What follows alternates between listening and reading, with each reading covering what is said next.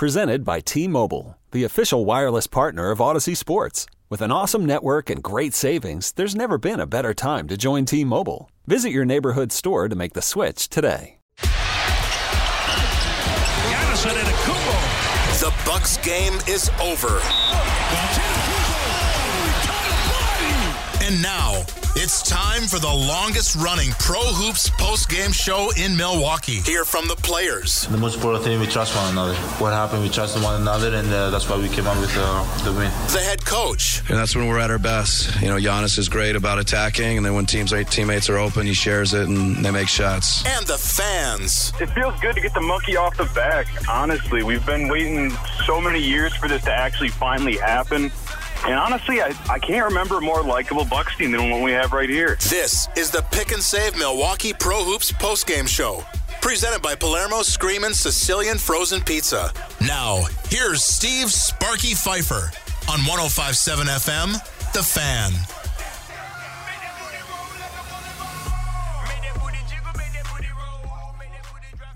Curtains. That's a wrap. It's over. Dunzo, going home, whatever you want to call it. The Bucks season is no more. Losers in Game 6 of the East Finals. 194, the Toronto Raptors come on top, winning a fourth straight game, taking them to the NBA Finals. What's going on, Bucks fans? Anthony Mandela with you tonight. Ryan Horvat alongside Evan Heffelfinger producing the show. 414-799-1250. Let's not waste any time. And make no mistake about it, this was a historically great Bucks season. It was also a historically great, or I guess awful, collapse in Bucks history. Not that they lost in the East Finals, but the way they did it. Are we in agreement there, fellas? Yeah, extremely disappointing. Extremely disappointing. Everybody thought this series was a wrap. That's why it's a 7-game series. Win the first 2 at home, and then just an epic collapse. This is a team that didn't lose 3 straight basketball games all season long. And you lose 4 straight. You lose in Toronto tonight. You lose at home at the Fiserv Forum with the season on the line. Because, that's what it all came down to. The Bucks were shook after that loss. And, kind of the problems that I thought that they might run into. And I hate to be that guy, but just nobody that could create their own shot in the fourth quarter. And that was the difference in this game, in this series, is the Raptors had the better player. I'm not saying the player with the higher ceiling. I still think Giannis, when it's all said and done, could be, if not the best, one of the best to ever play the game. But right now, Kawhi Leonard, in my opinion, is the best player in the NBA. If you want to rank him 1B next to Kevin Durant, that's fine, but he took this series over. He had a great game tonight. 27 points, 17 boards, 13 defensive boards, 7 assists. But who beat you tonight was Kyle Lowry, who was 6 of 10 from the floor, 3 of 4 from 3, 17 points, and Fred VanVleet, who was 5 of 6 from the floor, 4 of 5 from 3 for 14 points. So Kyle Lowry and Fred VanVleet hit 7 of 9 threes tonight. And that's where you got beat. And nobody could create their own shot. You're not running any offense. Nobody could get a bucket in the fourth quarter. Middleton, I'm disappointed. Eric Bledsoe, you paid him. You locked him up. And where was he at with the season on the line? On the bench, because you couldn't play him in the fourth quarter. Disappointing. Middleton, so he was great defensively at times in this series, and he struggled defensively at times in this series. Game 5, you pretty much ran the offense through him, I should say. Double-digit assists, double-digit rebounds. But you needed more from him offensively. If he's a max player, you get more from him offensively. Just a disappointing end of the season. You get outscored in the fourth quarter, 29-18. You just couldn't buy a bucket. And that was the problem that's what I was afraid of all season long. In the playoffs, you need somebody that could get you grown man buckets. You want to know why Toronto couldn't get past LeBron James for the past 4 years? Because Kyle Lowry and DeMar DeRozan can't get grown man buckets in the fourth quarter. You know who can? Kawhi Leonard. I meant DeMar DeRozan and Kyle Lowry, if I didn't say that. I'm pretty rattled. Just disappointing. We were all declaring the series over. You got a 2-0 lead. Just an epic collapse. You shoot 12 of 34 from 3 tonight. They out-rebounded the Raptors. But when it counted, they were nowhere. You fall asleep on the glass, on the weak side. You know, you can't, every possession matters. I said that on Friday on the Chuck and Winkler show. Every possession matters in the playoffs. The stupid turnovers, that's not how you win in the playoffs. Every possession matters. You get 21 from Giannis tonight, 14 from Middleton. You know, shout out to Brook Lopez there in the fourth quarter who tried to take the game over. 5 of 12 from the floor, 8 of 9 from the charity stripe. Giannis misses 5 free throws tonight, 5 of 10, 7 of 18 from the floor. Just disappointing. Disappointing. That's this game. That's this series in one word, but it's the final Pro Hoops postgame show of the season. We'll take your calls not only on tonight's game, but on your reflection on the playoffs, on the season that was for the 2018-19 Milwaukee Bucks. There's plenty to be upset about. There's plenty to be positive about. This team won 60 games in the regular season. I understand that regular season wins are a poor man's trophy, a loser's trophy, if you want to call it that. But make no mistake about it, and I know we're going to get these calls tonight, Ryan, I know, and I would be willing to bet we see you lined up on hold here, Dan, Bruce, Trey, Riley. I'm not saying any of you guys are going to have this take, but I know we're going to get the take of blow it up, this doesn't work. Can we just take a pause here to open the show, just a moment of perspective? This was year one of a coaching regime, year one of many great that we can all agree are still to come for your superstar player, Giannis Antetokounmpo. And you made it this far. You won 60 games in the regular season, and you did it with almost nothing in the East Finals from players not named Giannis Antetokounmpo, and you did it without any two players hot or taking over in any one game. You got to this point. Tell me one game in the playoffs in which multiple players had not necessarily career nights. It was one guy every night putting the team on his back and everybody else pitching in. Yeah. This is the floor as it stands right now. And I understand that the owners have an option right now. They're going to have to consider going to the luxury tax if they want to bring this whole squad back and playoff cohesiveness in terms of years to come, if they want to go out and get maybe a true Supermax player on the open market. There's a lot of big-name free agents about to hit the market this year. If you want to go Superstar A and Superstar B and Giannis and somebody else and just hope that they're enough, if you want to build it bottom up and maybe reinvent the NBA with the deepest bench and the best overall starting five, not the most star power, but the best roster in the NBA, and you want to see if you can get it done that way, fine. But there are a lot of decisions looming for this organization. Yeah, I mean, and here's the problem, okay? So you had the 60-win season, and you have Giannis, who's the top 3 player in the NBA, most likely going to win MVP, and he deserves it for the regular season. But the problem is, to be perfectly honest, people keep saying that he only, he deserves it for the regular season. He didn't earn it. He earned it in the playoffs. He was the only guy night in, night out that showed up for this Bucks basketball team, and they came within 2 games of going to the NBA Finals, where he put the team on his back, and nobody else could be bothered to score 20 points a night. Yeah, and this Toronto defensively was outstanding. After game 2, Nick Nurse, he ate Mike Budenholzer alive, and I know Budenholzer did make some adjustments tonight. Nico gets a did not play coach's decision. You shorten up your rotation, went 8 deep. George Hill played 32 off the bench. Ersan played 22 minutes off the bench. Connaughton played 10 minutes, so you shortened up the rotation. Giannis played 41 minutes. Middleton played 41 minutes. He did make some adjustments, but Nick Nurse ate him alive. Let's be honest. I like Bud. I love Bud, but I had no respect for Nick Nurse coming into this series. Nor did I. And I sure as hell do now. And the problem is, okay, I look at the 60-win season, and you fall short because, and this is what scares me, nobody could buy a bucket in the fourth quarter. You don't have a guy that could create his own shot. You don't have a closer. And you need one. As good as Giannis is, he's not there. Giannis, there's 2 things I want to see from Giannis. Everybody talks about the three-point shot. I'm so sick of hearing about the three-point shot. And tonight, Giannis, 2 of 5 from 3. I want to see Giannis work on his post game. That's what he needs to work on, the post game. He needs to work on hitting free throws. 5 of 10 again from the charity stripe tonight. That's what I want to see from Giannis. And he's a superstar, don't get me wrong. But Middleton needs to be better. And I preach, and I'm a big Middleton guy. I know I've said give him the max if you got to keep this team together, but 5 of 13 tonight, 4 of 8 from 3, but you just couldn't take the game over in the fourth quarter.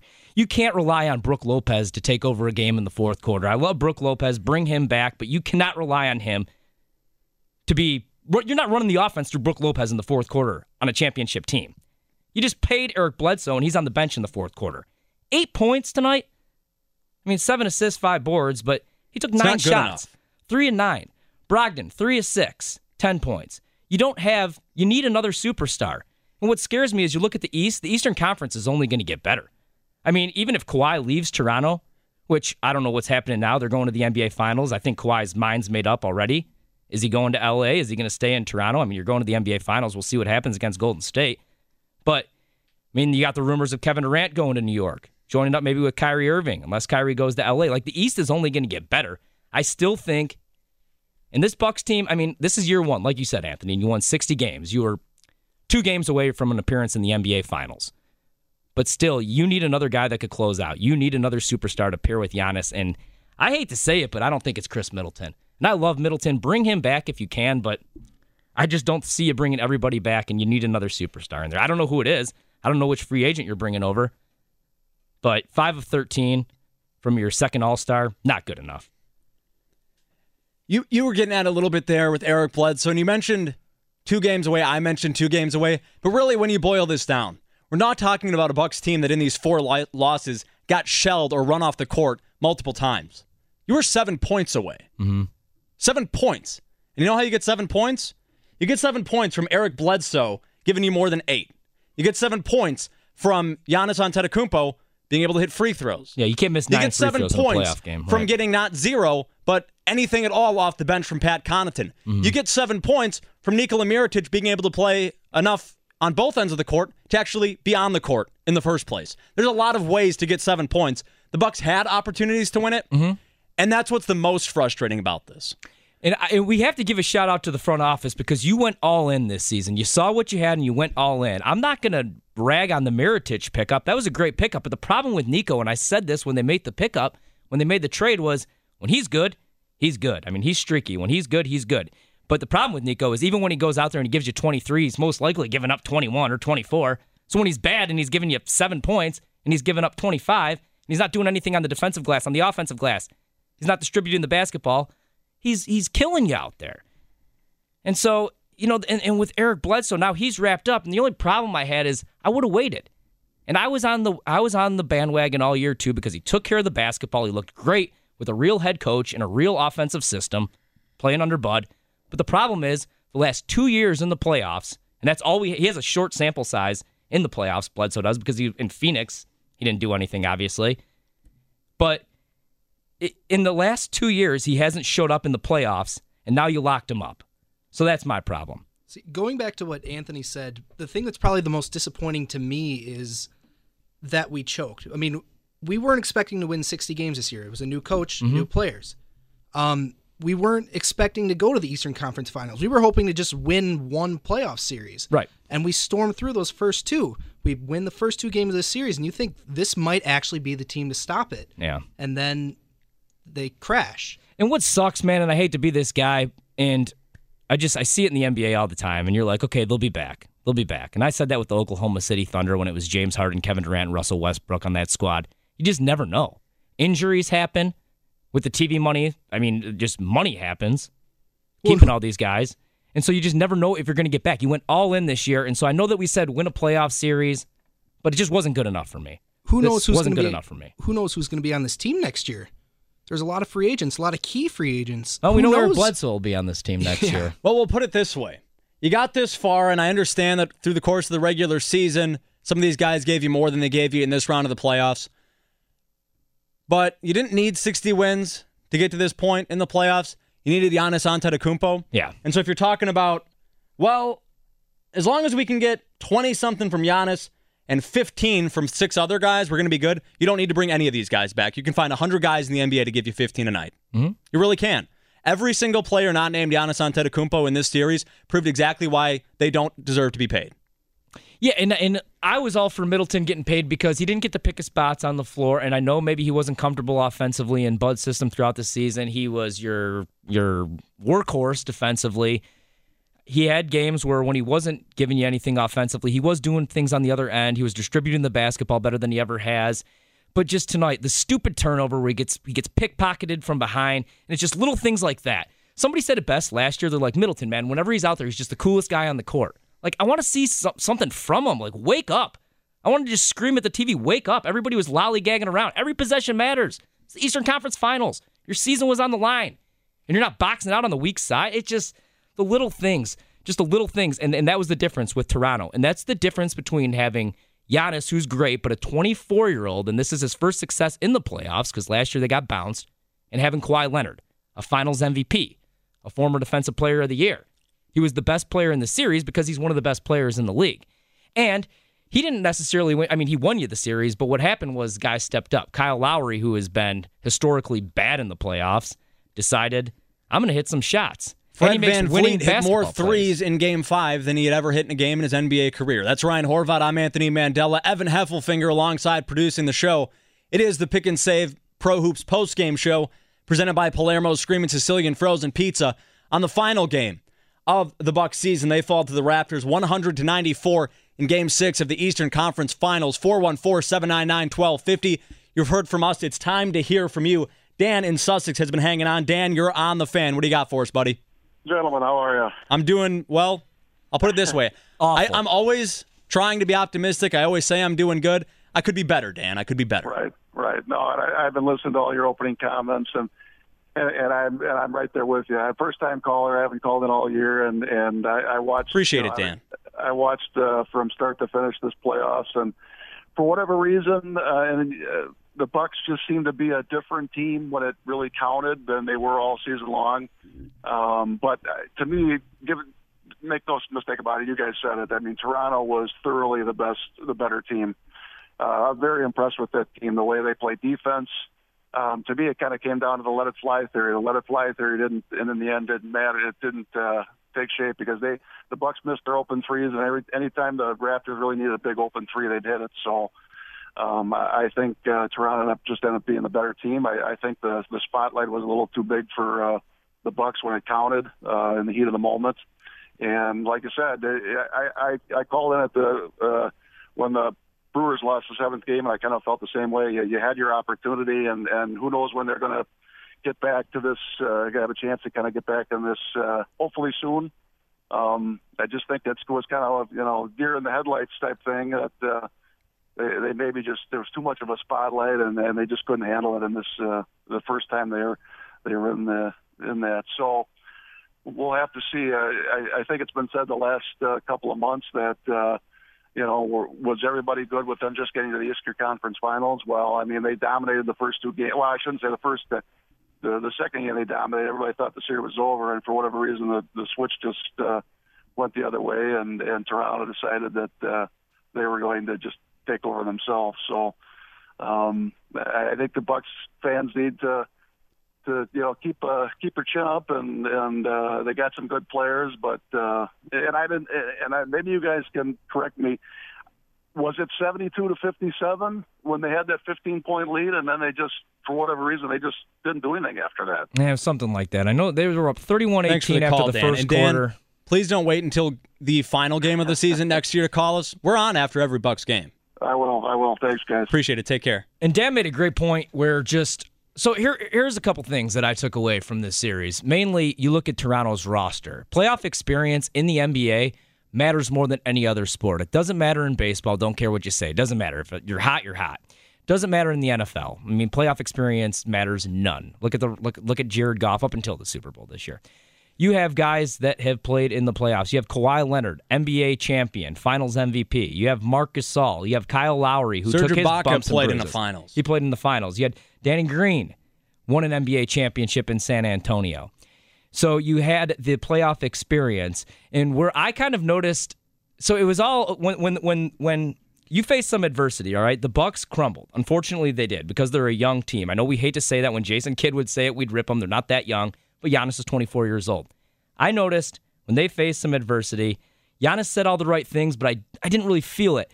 Whereas when the Raptors were down 0-2, we saw the postgame interview, and they asked Kawhi, they're like, what happens? Where do you guys go from here? And he said, we go back to Toronto. And there's just a confidence in Kawhi because he's been there. He's seen it all. He's won a championship. He knows that the game only changes if you let it change. And the moment was never too big for them, where that's what you saw in the fourth quarter. Everybody was scared to take that final shot. Nobody wanted to take the final shot. Giannis changed. The problem was Giannis got in his own head because he couldn't hit free throws in this series. He didn't play the game that he didn't play his game because he was so afraid to get into the basket and getting fouled and missing free throws and airballing another free throw that he was in his own head. That's my theory. He changed the way that he played basketball all year long. In all 4 of these losses, too, there was a moment in the fourth quarter of each game in which you could see it in the Bucks' faces, in their body language, that they knew it needed to go their way and it wasn't. The frustration was palpable. Yeah. And that's the difference between a championship team and a team that's really good but not there yet. 414-799-1250. Taking your calls on the game, the season, really anything Bucks you want to talk about. It's your last chance to talk to us on the Pro Hoops postgame show until we get to what will hopefully be next year's championship season. Bruce in West Dallas, thanks for hanging on. You're on the Fan. Hey, how you doing? You know what? I've been watching this whole series. I'm going to say this. Their free throws cost them, and this last game, their turnovers. Their turnovers, man, they had 8 turnovers by halftime. Yeah. And Toronto had 7. I said, man, I told my friend, I told one of my friends, I said, the only way they're going to win this game is they have to have 5 turnovers or less to win this game. They just couldn't do it. I don't think they could handle the pressure because I knew that the pressure was building up. But the turnovers and the free throws, like I said, they just cost them the game. They just cost them. I'm sorry, man, but they just cost it. No need for an apology. Thanks, Bruce, for the call. Yeah, we're with you, man. The turnovers not only in volume but in timing. It wasn't that the Toronto Raptors went out there in these 4 games that you lost and outplayed you for the course of 48 minutes. They outplayed you, but outplayed you to a level that was almost unheralded for about 5 minutes in every game, where they somehow, and part of it's luck, part of it's mis-execution on the Bucks, and part of it is just outstanding execution by a very good basketball team, the Toronto Raptors. But they had the Bucks doing things that I've never seen them do all season. Just blindly chucking up balls, trying to split double teams, driving to the lane, dribbling behind their back or through their legs, or trying to fight a quadruple team with 3 guys open on the wing. It's just all things that the Bucks never did. And it was those moments, those runs, and a lot of them came in the fourth quarter at the worst possible time. And it cost the Bucks. It absolutely cost the Bucks this series. It was, like I said before, it was 7 points. It was probably 2 games, realistically, of these 4 losses that they were the better team for the majority of the minutes on that court. And it was about 10 bad minutes. Yeah. 10 bad minutes in this series is the difference between the Bucks going to the finals and the Bucks going home. 414-799-1250. Trey in Waukesha, you're on the Fan. Hey, so I after listening to you guys' open comments, I don't know who it was, but the opening comments, they calmed me down a little bit. But here's what I'm going to say. The Bucks, I mean, as far as a leader, Giannis should have stepped up a little more. I mean, his free throw shots, I think, are what costed the team. I mean, maybe I'm a little exaggerating, but, I mean, our free throw shots weren't there today in all of the games throughout the series, it seemed like. I mean, it felt like we got lucky the first 2 games we won. I mean, we dominated that one game. The second game when we won by, I think it was 8 or something like that, we shouldn't have won that game. I mean, to be honest, we haven't played as a team. We have looked defeated ever since game 3 when they won? Game 3 was the double overtime loss. Yeah, ever since game 3, we just looked defeated. I mean, I'll leave it at that. I'll let you guys commentate. I'm just going to say we just looked defeated. So no, I mean, appreciate the call, Trey. Okay, so I'm with you. I mean, I'm not going to rag on Giannis because where are you without Giannis? And also, let's look at the NBA. Okay, to have playoff success, somebody please, anybody out there, 414-799-1250, you could tweet us 1057 FM The Fan. Let me know of a player that just figured it out right away, because I remember Michael Jordan having to take his bumps and bruises and getting eliminated from the Pistons every single year until the Pistons got old. I mean, that's what happened. They got old. He got stronger. He got better. He developed the fadeaway jumper. He got better. LeBron James had to take his bumps and bruises from Boston. LeBron James lost in the Eastern Conference Finals to the Orlando Magic, a team that was led by Dwight Howard and Jameer Nelson. Hey, Turkoglu. Yeah. Nobody else on that squad. Everybody has to take their bumps and bruises. Who I believe is in prison now. So I'm not going to rag on Giannis because he's 24 years old. He gave you 21 tonight. He gave you 3 blocks. He gave you 11 rebounds. It was the supporting cast. Let it fly. Now, but you live and die by the three, and that's the thing. And I know that's how the NBA game has changed. Everybody just shoots threes, but guys weren't knocking down their jumpers. You can't go 12 of 34 from the three-point line and win in a series when you're playing against one of the best players in the league under like Kawhi Leonard. So that's my point, though, is that I'm not ready to just rag on Giannis here because Michael Jordan had to take his bumps and bruises. Kobe Bryant had to take bumps and bruises. Actually, he probably figured out more than anybody or had success early on because he had Shaquille O'Neal with him. But that's my point, is, Jordan needed Pippen before he could win, right? LeBron needed Dwayne Wade before he could win, right? He had to go to Miami. He had to leave Cleveland to win. I mean, let's not even bring that up and start talking craziness right now with Giannis potentially ever leaving Milwaukee. But what I'm saying is I'm not ready to I'm not putting any blame on Giannis. I'm putting blame on everybody else on that floor, mainly Eric Bledsoe. And I hate to be, the bearer of bad news, but he was awful in the playoffs, the entire playoffs. Yeah, and not just this series. And again, you said it right there, not ragging on Giannis. To be critical of Giannis, fine. Fair. You got to hit free throws. To rag on him, absolutely out of the question. You hit the nail on the head, I think, Ryan. He was the only reason you got to this point. He was the only reason you were in any of the games, these 4 that you lost. But then in defense of callers like Trey and those that think like him, there are aspects of Giannis's game that in certain regards did cost you. He's not a good free throw shooter. So in a close game, when his game is in the post, bodies and bodies just getting thrown at each other, and he's going to go to the stripe, that's something he has to get better at. Yeah. But you mentioned it right there, Ryan, too. And 414-799-1250, tweet at us at 1057FM, The Fan. I'm hard-pressed to think of a guy in NBA history, let alone a 24-year-old in his first Eastern Conference Finals, who's getting put in situations where he has to try to fight off quadruple teams and still rattles off 21 points a night. And that was the thing. Giannis was hammered this entire series. That Toronto defense wasn't only good, but they were physical. And you know what? You know why he was getting hammered? Not because Giannis couldn't play, not because Giannis was having an off night or because Giannis needed to give you more, but because at the start of the game, he would drive, maybe a double team, he would dish it out, nobody could knock down a shot. So what reason do they have to defend anybody not named Giannis Antetokounmpo? Leave 4 guys in the lane and see if he can do something. And I'm not defending... But when nobody can hit a shot, it kind of eliminates Giannis from the game. Right. And it's not just because he only has a post game. If Giannis had a mid-range, if he had a three-point shot, either way, you had Giannis on the floor who needed to be defended and 4 other guys who you could have left on an island. Yeah. I mean, the thing about Giannis... They just weren't hitting shots. And we know he's just going to come back better because he does every single season. He's Think going to about add it. Rookie something year, to he his came game. back bigger, faster, stronger. Mm-hmm. Second year, he came back with better court vision, better ability to pass the ball. Third year, he came back better somehow at scoring the basketball. And this year, he comes back from the offseason after working with Kobe Bryant with all of a sudden not the Mamba mentality. He doesn't have the Mamba mentality, but fearless, the attitude. He's come back with a new wrinkle in his game every offseason. I don't see why that would change this time around. This is the Pick and Save Pro Hoops postgame show presented by Palermo Screaming Sicilian Frozen Pizza. I'm Anthony Mandela. That's Ryan Horvat. Evan Heffelfinger producing the show tonight on the other side of the glass. We're going to continue to take your calls all night long. Keep them coming as we continue to break down the Bucks' 194 loss, an eliminating loss in Game 6 of the Eastern Conference Finals.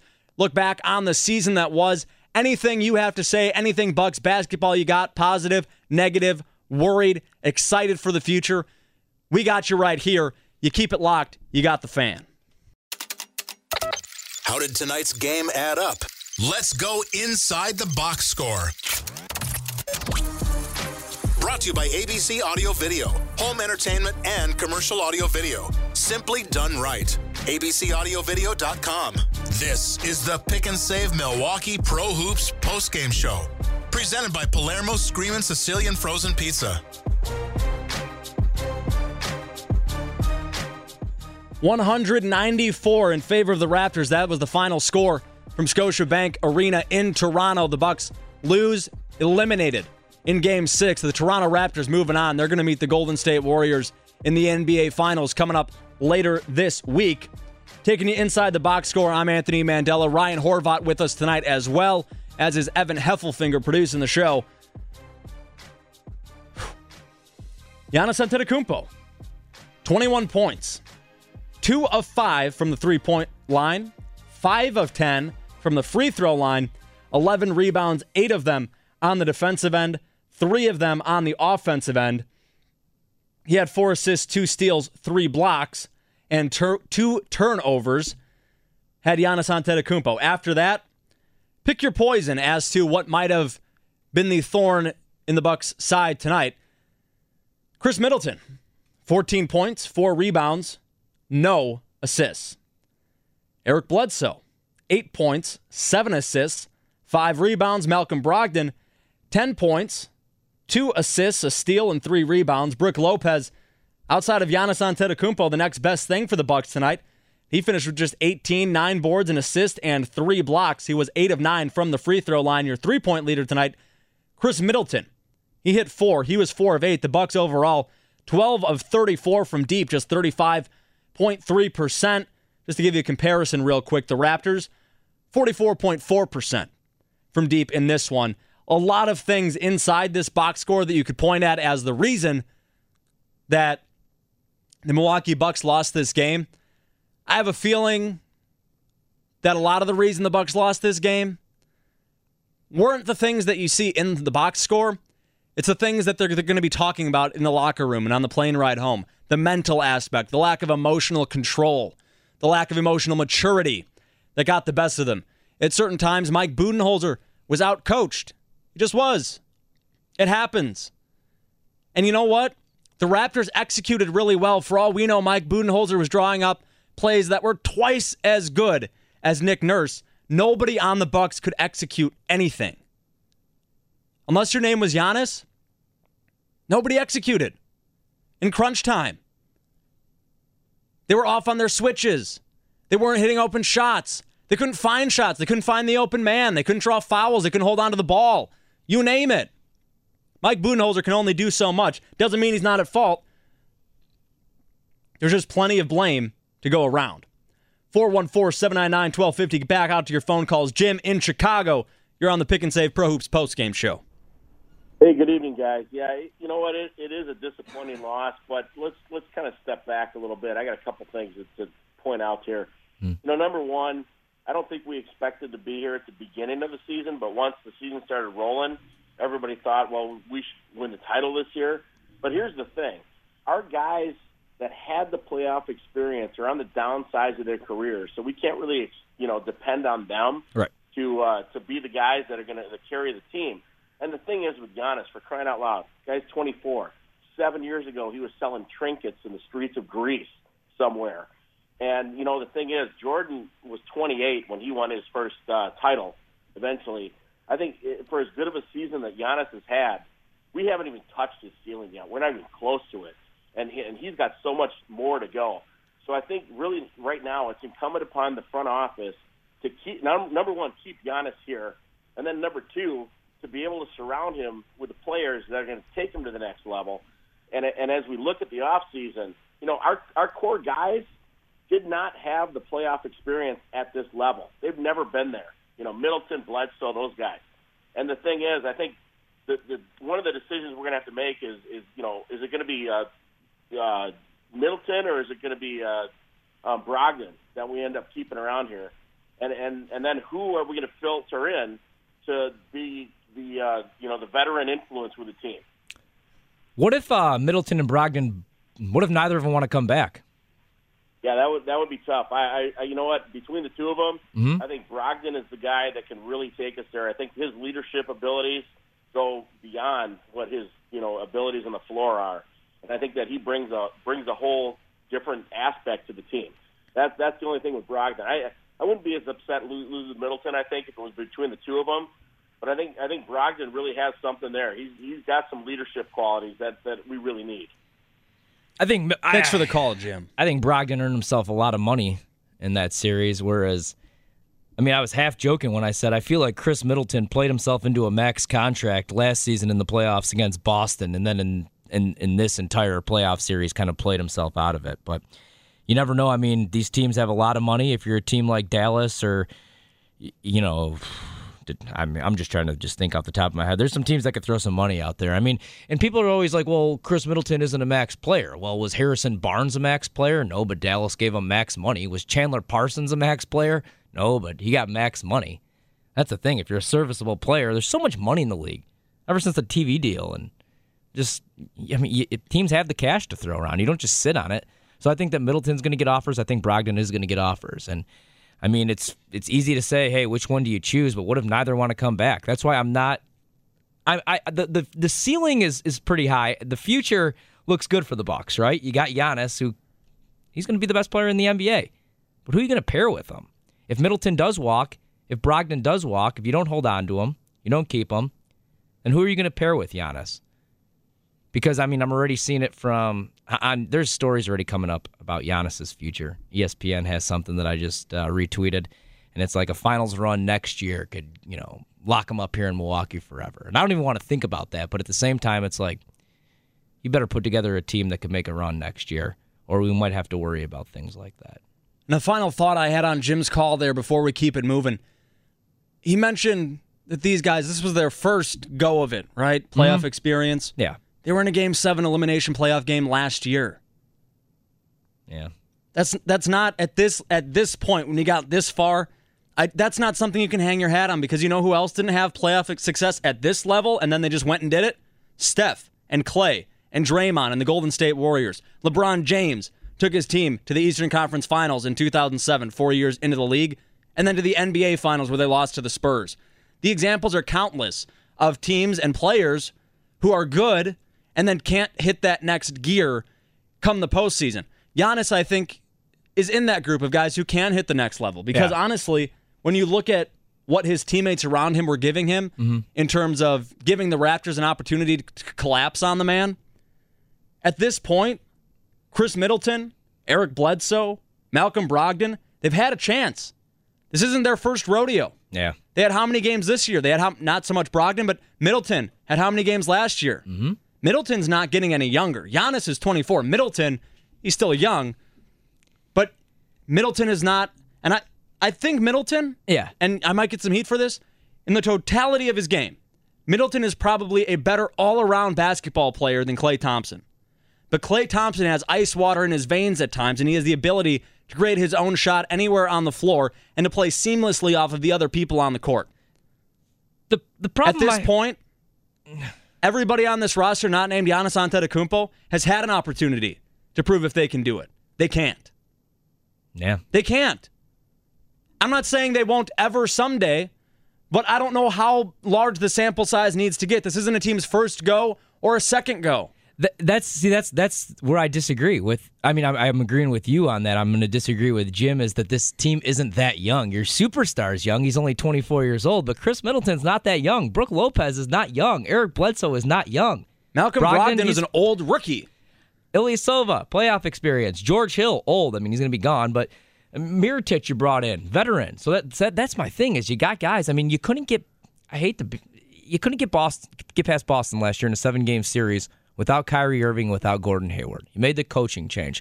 That's why I did like the Golden State example, because that's kind of what happened to Golden State. Is it was all homegrown talent that originally won them the title before he went out and got Durant. It was Klay Thompson, it was Steph Curry, and it was Draymond. That was your core right there. And you saw what you had, but the front office didn't believe in Mark Jackson. So you made the coaching change. You went out, you got Steve Kerr. And that's kind of what the Bucks did. I mean, you had the pieces. We saw that even in the Boston series, even in the 7-game loss, you saw that the pieces were there. Middleton had a great series. Giannis was on his way to becoming an MVP candidate. But you just couldn't get past Boston. You couldn't get past Brad Stevens. He ate Joe Prunty's lunch in the playoffs last year. So you get yourself a head coach in Mike Budenholzer, who's a great head coach, a great regular season head coach. The only knock on him is he fails to make adjustments at times, and he's set in his ways. But he's a great coach. And so you just didn't get past the hump. So next year, I mean, do you bring this core back? If you can, I'd go into the luxury tax and bring everybody back if you can. If you can't bring in Kemba Walker, if you can't bring in Klay Thompson, that's the only thing I'll disagree. I think Klay Thompson's top 5 in the league. I think he gets a bad run just because he has to be like the defensive stopper and doesn't get to concentrate on his offensive game. I would do anything to bring Klay Thompson here. But he's not leaving Golden State. They're going to lock him and Klay up. That's where the money is, the Splash Brothers. Durant will leave, but they're going to lock Klay up. And even if Klay leaves Golden State, he's staying on the West Coast. He's a West Coast guy. So that's what scares me is just pairing Giannis up with another superstar. 414-799-1250. Let's go to the South Side. Mike, you're on the Fan. Oh, I was dozing off there. I was waiting for you guys to... Okay, first of all, congratulations to Toronto and the Drake Tours. Hey, where's Sparky? No idea. Yeah, two games in a row. Okay. Outplayed, outcoached, out-hustled, out-cheered, outscored, out of the playoffs. I think they're one player away. I know people might laugh at me. Russell Westbrook, I know he's a ball hog. Yeah. But isn't he a free agent? No. They locked him up right after Durant left. Yeah, he's not leaving Oklahoma City. Him and Paul George are under contract for a long time. Yeah, I like the guy, but the ego is a lot out there. And Warriors in 5, and thanks for taking the call. Thanks for listening. We appreciate it. And Mike calls into every show on this station. Kind of like this next guy, KJ in West Allis. You're on the Fan. What's happening, bud? Hey, man, I don't know whether I'm more heartbroken or pissed off at this point. I guess that's debatable. That's a good way of putting it. Look, the Bucks got outcoached by Nick Nurse from Game 3 on. They didn't make the adjustments on defense. They were very stagnant in the half court. Middleton disappeared, MIA, in the last, I don't know how many, 3 games maybe. Yeah. And I just have so many questions about bringing that guy back.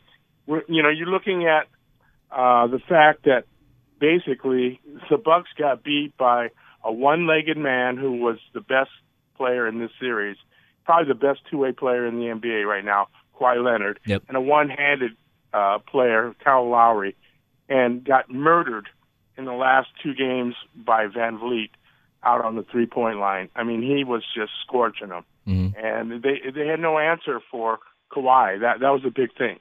It came down to the coaching adjustments, and Bud didn't make those.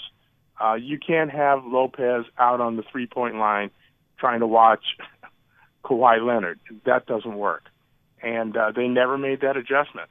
And you never made an adjustment for Giannis dribbling down the middle, being collapsed on. And of course, once he got the ball out into the corners, they weren't making shots. They weren't hitting the three-pointers. And they lived the whole year on that plug-and-play from the bench. Bench was pretty good tonight, but it really hurt them in the last several games. You didn't have those guys that could come in. Either they were a liability on defense, the guys off the bench, or they weren't hitting shots. One or the other, or both. So, I mean, it's horrible the way this year ended. And, if they let Middleton walk, I wouldn't be unhappy about that at all. I would love to see Kemba Walker come to Milwaukee next year and do whatever they can to get him. Thanks for taking my call, guys. Thanks, KJ. Thank you, KJ. Appreciate it. I'd love Kemba Walker, too, but the problem is now you locked up Bledsoe. And you could play Bledsoe off the ball, I guess. I mean, they did it at Kentucky with John Wall. I mean, that's a college game once again, but you played John Wall at the point and you ran Bledsoe off the ball. I mean, you're pretty much playing Bledsoe off the ball anyway with Giannis as your primary ball handler when the games actually matters anyway. KJ makes a great point, man, though. Kyle Lowry, 6 of 10 from the floor, and Van Vliet goes 5 of 6 and 4 of 5 from 3 after the last 3 games he's been lights out. We laughed. We laughed when we had the guy from Canada came in on Chuck and Winkler's show, which you could catch 6 to 10 a.m. Monday through Friday, and he came in and he says, well, we have the better bench. And we were like, are you kidding? You guys are going 7 and 8 deep, the better bench. And the Raptors bench, after Game 2, outplayed the Bucks. And that was the difference in this series. Kawhi was great, but it was the role players that stepped up. Even Siakam tonight, 18 points, just 4 boards, but 7 to 17 from the floor, but he was just there when it mattered. He made winning basketball plays. And even when Kyle Lowry struggles from the floor, he just makes winning basketball plays. He dives for loose balls. He gets way too many calls. Kyle Lowry gets a more favorable whistle than Giannis, which is just ridiculous. We hit up Twitter. Got a lot of people tweeting us in. At 105.7 FM, The Fan. Why didn't Bud coach his team once he realized his coaching is not working? That's what Atlanta didn't want anymore. That one came from Made Man. So I'm going to go, a lot of this is coming at Coach Bud. When you look at it, though, Coach Bud tonight, I think he shortened up the rotations. He kind of did make a couple adjustments. You look at the first quarter, okay? So when you come in with the game plan, you outscore the Raptors 31-18. We're all happy. It looks like we're going to Game 7. You get outscored 25-19 in the second quarter, and then you make the halftime adjustment. I don't think we could really blame it on Bud. I mean, you could say the offense, they weren't running any sets towards the end of the game, but you just didn't have anybody that could get you a bucket besides Giannis, and that was the problem. You don't have anybody that could create their own shot. Chris Middleton just can't do it. Bledsoe's on the bench. I mean, Lopez was great in the fourth quarter, but when you're running your offense through Brook Lopez. And in addition to not having anybody that could get their own shot to go, they also didn't have anybody that could box out on the block and secure a rebound. And they didn't have anybody that could force a guy to take a bad shot. They were an absolute sieve on the defensive end late in the fourth quarter. And I remember, Ryan, we were sitting here in the studio, and we see Kawhi Leonard come off the court for a significant amount of time as the Raptors are playing bad basketball in the first quarter. And we kind of looked at each other, and it was a mutual understanding of, more than likely, that's going to come back to bite the Bucks. And as it turned out, Kawhi Leonard, yeah, he did take over in a lot of ways. But you were getting beat not just by Kawhi Leonard in the fourth quarter. You got beat by Marc Gasol and Pascal Siakam and Fred VanVleet. It was way, way, way, way bigger than one guy taking over a game. You had a complete team collapse where anybody on the Raptors was able to have their way if they wanted it. Thomas tweets in at 105.7 FM The Fan, says, I think it'll be a long, long time before they reach the Eastern Conference Finals. We can't say that. I mean, there's the concern because it's not easy to get back. You know what was a heartbreaking moment, just kind of jumping sports really quick, is the Seattle loss in the NFC Championship, the one that we just will never get over. And I remember I was listening to the postgame show and listening to the locker room reaction after the game, and I can't remember if it was Josh Sitton or TJ Lang. It was one of the two. And they said, this one hurts because you just never know. It's so hard to have a season like we had this year. Everybody stayed healthy. Everything went our way, and it's just so hard to get back. And, you know, it's a little bit easier in the NBA, I think, than in the NFL and in baseball and Major League Baseball. I think it is easier for the Bucks to get back to the Eastern Conference Finals because you have the top player in the Eastern Conference. That's the thing. Two reasons. There's 5 guys you have to count on instead of 22 or 25, right? Realistically. Because in a Major League Baseball game, you're going to have to go into the bullpen. You're going to have to bring guys off the bench, at least in the National League, to pinch hit. Yeah. And in the NFL, there's just so many players. There's so many individual plays that can go wrong. And like you said, in the NBA, a guy could take over a game. That's one guy can take over a game because there's only 5 guys for any given side on the court. Right. At one time. So it is a lot easier to get back. And on top of that, you get 7 tries in each round to keep it going. Yeah. But, and that's the thing, you know, Christian Yelich can't step up to the plate and just homer when he wants, but Giannis could get to the bucket and get to the charity stripe when he wants. The problem is just who's he going to be playing with? Like, there's a lot of question marks going into this offseason, and I mean, we could talk about that, 414-799-1250, and even if we do bring back this core, like, is it good enough?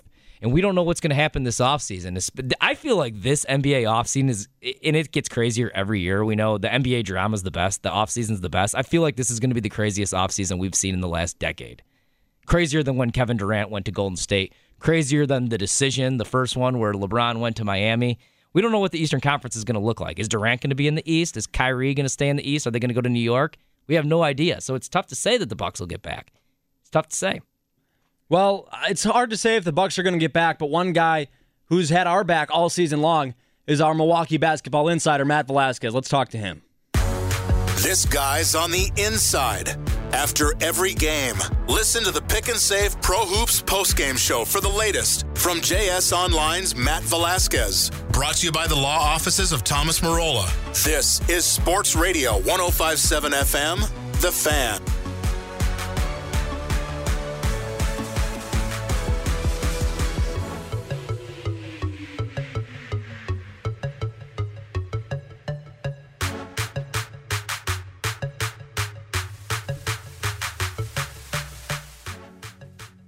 $194, that was the final score at Scotiabank Arena. One guy that's been there for every final score of the season, and he's been calling us after every game. And yes, I'm aware it's not literally every single game, but trying to give a guy his due work.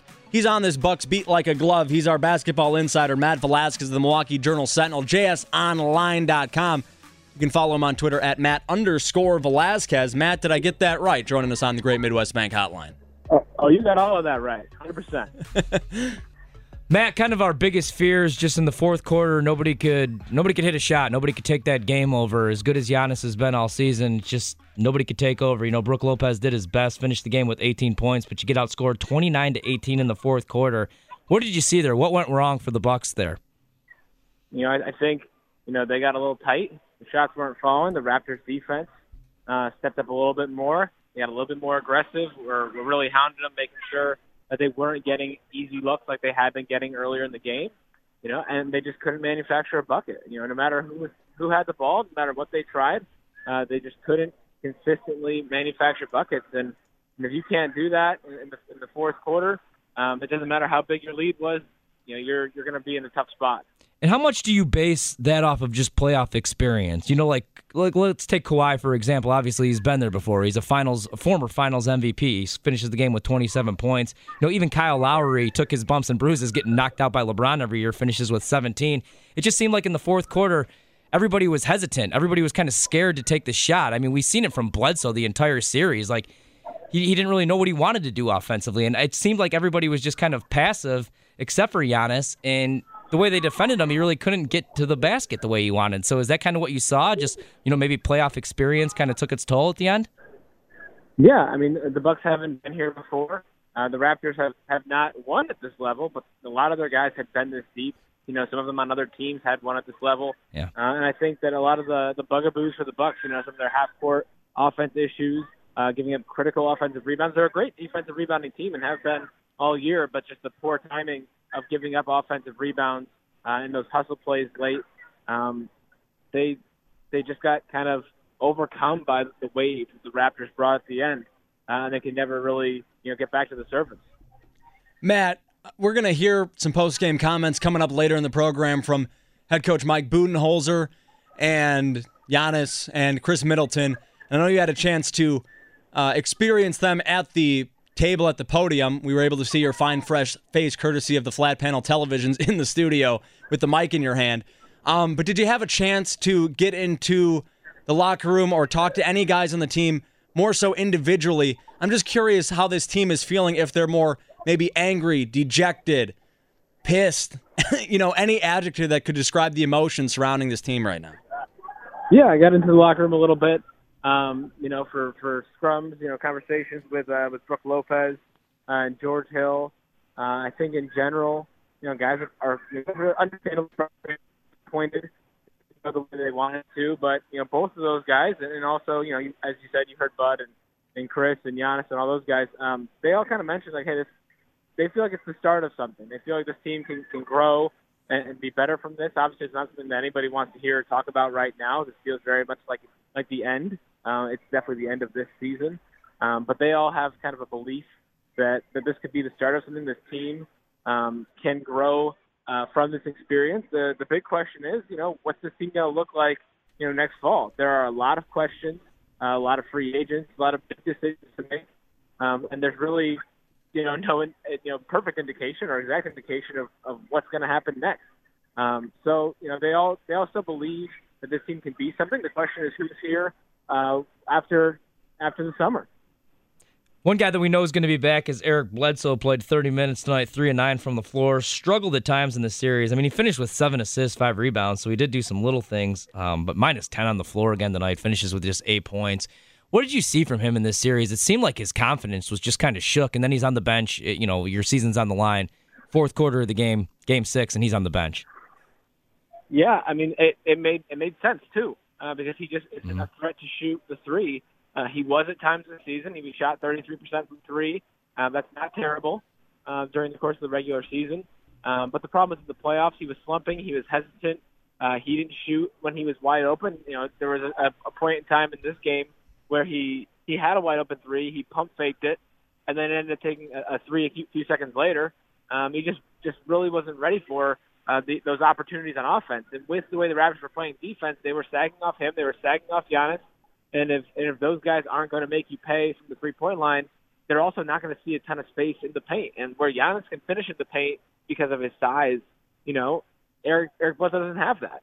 And so he can't do the same things he's done. And in the half court, he's pretty much neutralized. And so the Bucks are going to have to figure out. Obviously, he's about to start, a contract extension next year, 4 years, $70 million.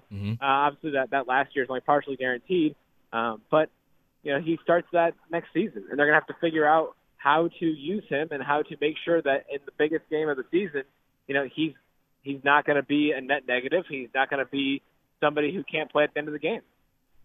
Matt, we're going to let you run. We're way, way late for a break. We appreciate your hard work, as I'm sure all of your followers, readers, everybody does. Your outstanding work all season long covering this Bucks basketball team for the Milwaukee Journal-Sentinel. And we hope to hear from you in the future as well. And there's never really an off season for you, but hopefully maybe now you can just put your feet up for maybe a night. I hope so. That'd be nice. Matt, thanks not only for tonight, but for the entire season of outstanding coverage. It's been great talking to you. You bet.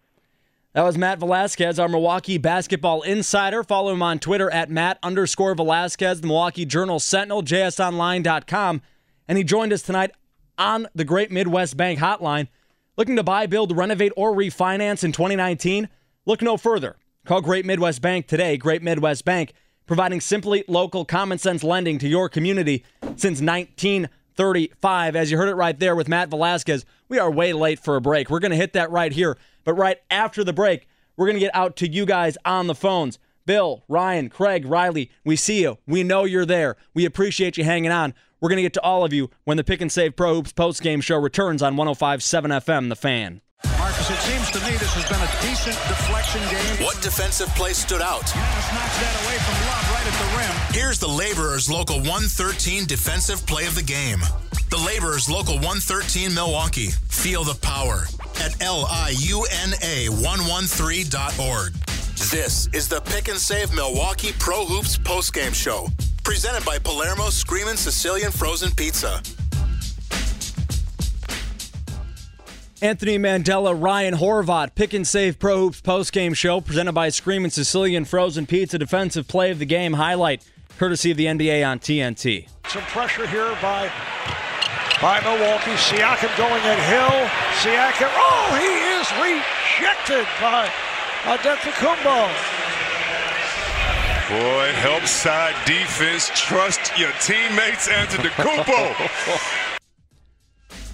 There it was, Marv Albert, Chris Webber, Reggie Miller on the call, the block, one of three for Giannis. That tied Brook Lopez, his teammate, for a game high. The defense, though, ultimately not enough. The Raptors coming out on top 194. They're headed to the NBA Finals. The Milwaukee Bucks are going home, and you guys on hold are going on to the Pick and Save Pro Hoops post-game show. Let's see who's been hanging on the longest here. Riley in Racine, we appreciate you waiting as we had to get to our insider Matt Velasquez there. But Riley, we appreciate you hanging on. We appreciate you making the call. What say you as the Bucks lose in Toronto? Oh, my gosh. Thank you for taking my call. I've been waiting a while. I am in Racine, outside with my earbuds on, playing ball at my court. But anyway, the first thing I want to say now is, one of you guys said that Middleton is on par with or better than Thompson all around, Klay Thompson. Yeah, that was me. And he is a better all-around basketball player than Klay Thompson. Klay Thompson has better aspects of his game, by far more dominant aspects. He's by far a more talented shooter. Chris Middleton is a better defender. Chris Middleton is a better rebounder. Has Chris Middleton ever made an all-defensive NBA team? Actually, Klay keeps getting screwed on that, too. I'm a big Klay guy, so I'm with you, brother. I mean, hey, you guys have been doing a wonderful job tonight. I mean, I'm mad. I got some points. But when you said that Middleton was better than Klay Thompson, that had to become my new number 1 point. I mean, come on. Just stop with that Middleton. Not that he's a better player. He has a better overall in terms of the balance of his game. I understand. But you understand that Klay Thompson's an amazing defender, right? Oh, yeah, I understand that he's a very good defender. I didn't mean, what I'm saying is Klay Thompson's a better shooter. He's a better on the ball, especially on the perimeter defender. I just mean in terms of trying to find a weakness or a strength in Middleton's game. He's a better all-around basketball player as an individual. Not that he's the better player than Klay Thompson. All right. You understand what I'm saying? Yeah, well, I'm not trying to put you on blast, but that is... No, it's all good. I just want to make sure we're all on the same page. No, yeah, we are. Okay, so that being said, man, the Bucks should have called it, Budenholzer should have called the timeout. I think the Raptors had gone up 4 with about 4 minutes left. Mm-hmm. And we were all in my house, and most of us are just Joe Public fans. We're all screaming timeout. They didn't call it timeout, and there was that just lack of physical turnover, I think, by Middleton. The Middleton one, yeah. Yeah. Yeah, so that, to me, that's on Coach Bud. And I'm not down on him. Great system. I am not down on him, but he did not make adjustments at all. I would have put Giannis in the post, 4 out with Giannis in the post. I mean, that's what I would have done. No, I completely agree with you there. And I mean, thanks for the call, Riley. And Riley, I mean, I agree with him. And I mean, it hurts though when your point guard is on the bench in the fourth quarter. You're playing George Hill, and I love George Hill, but I agree. Bud got outcoached. And like I said, I was giving Nick Nurse no respect.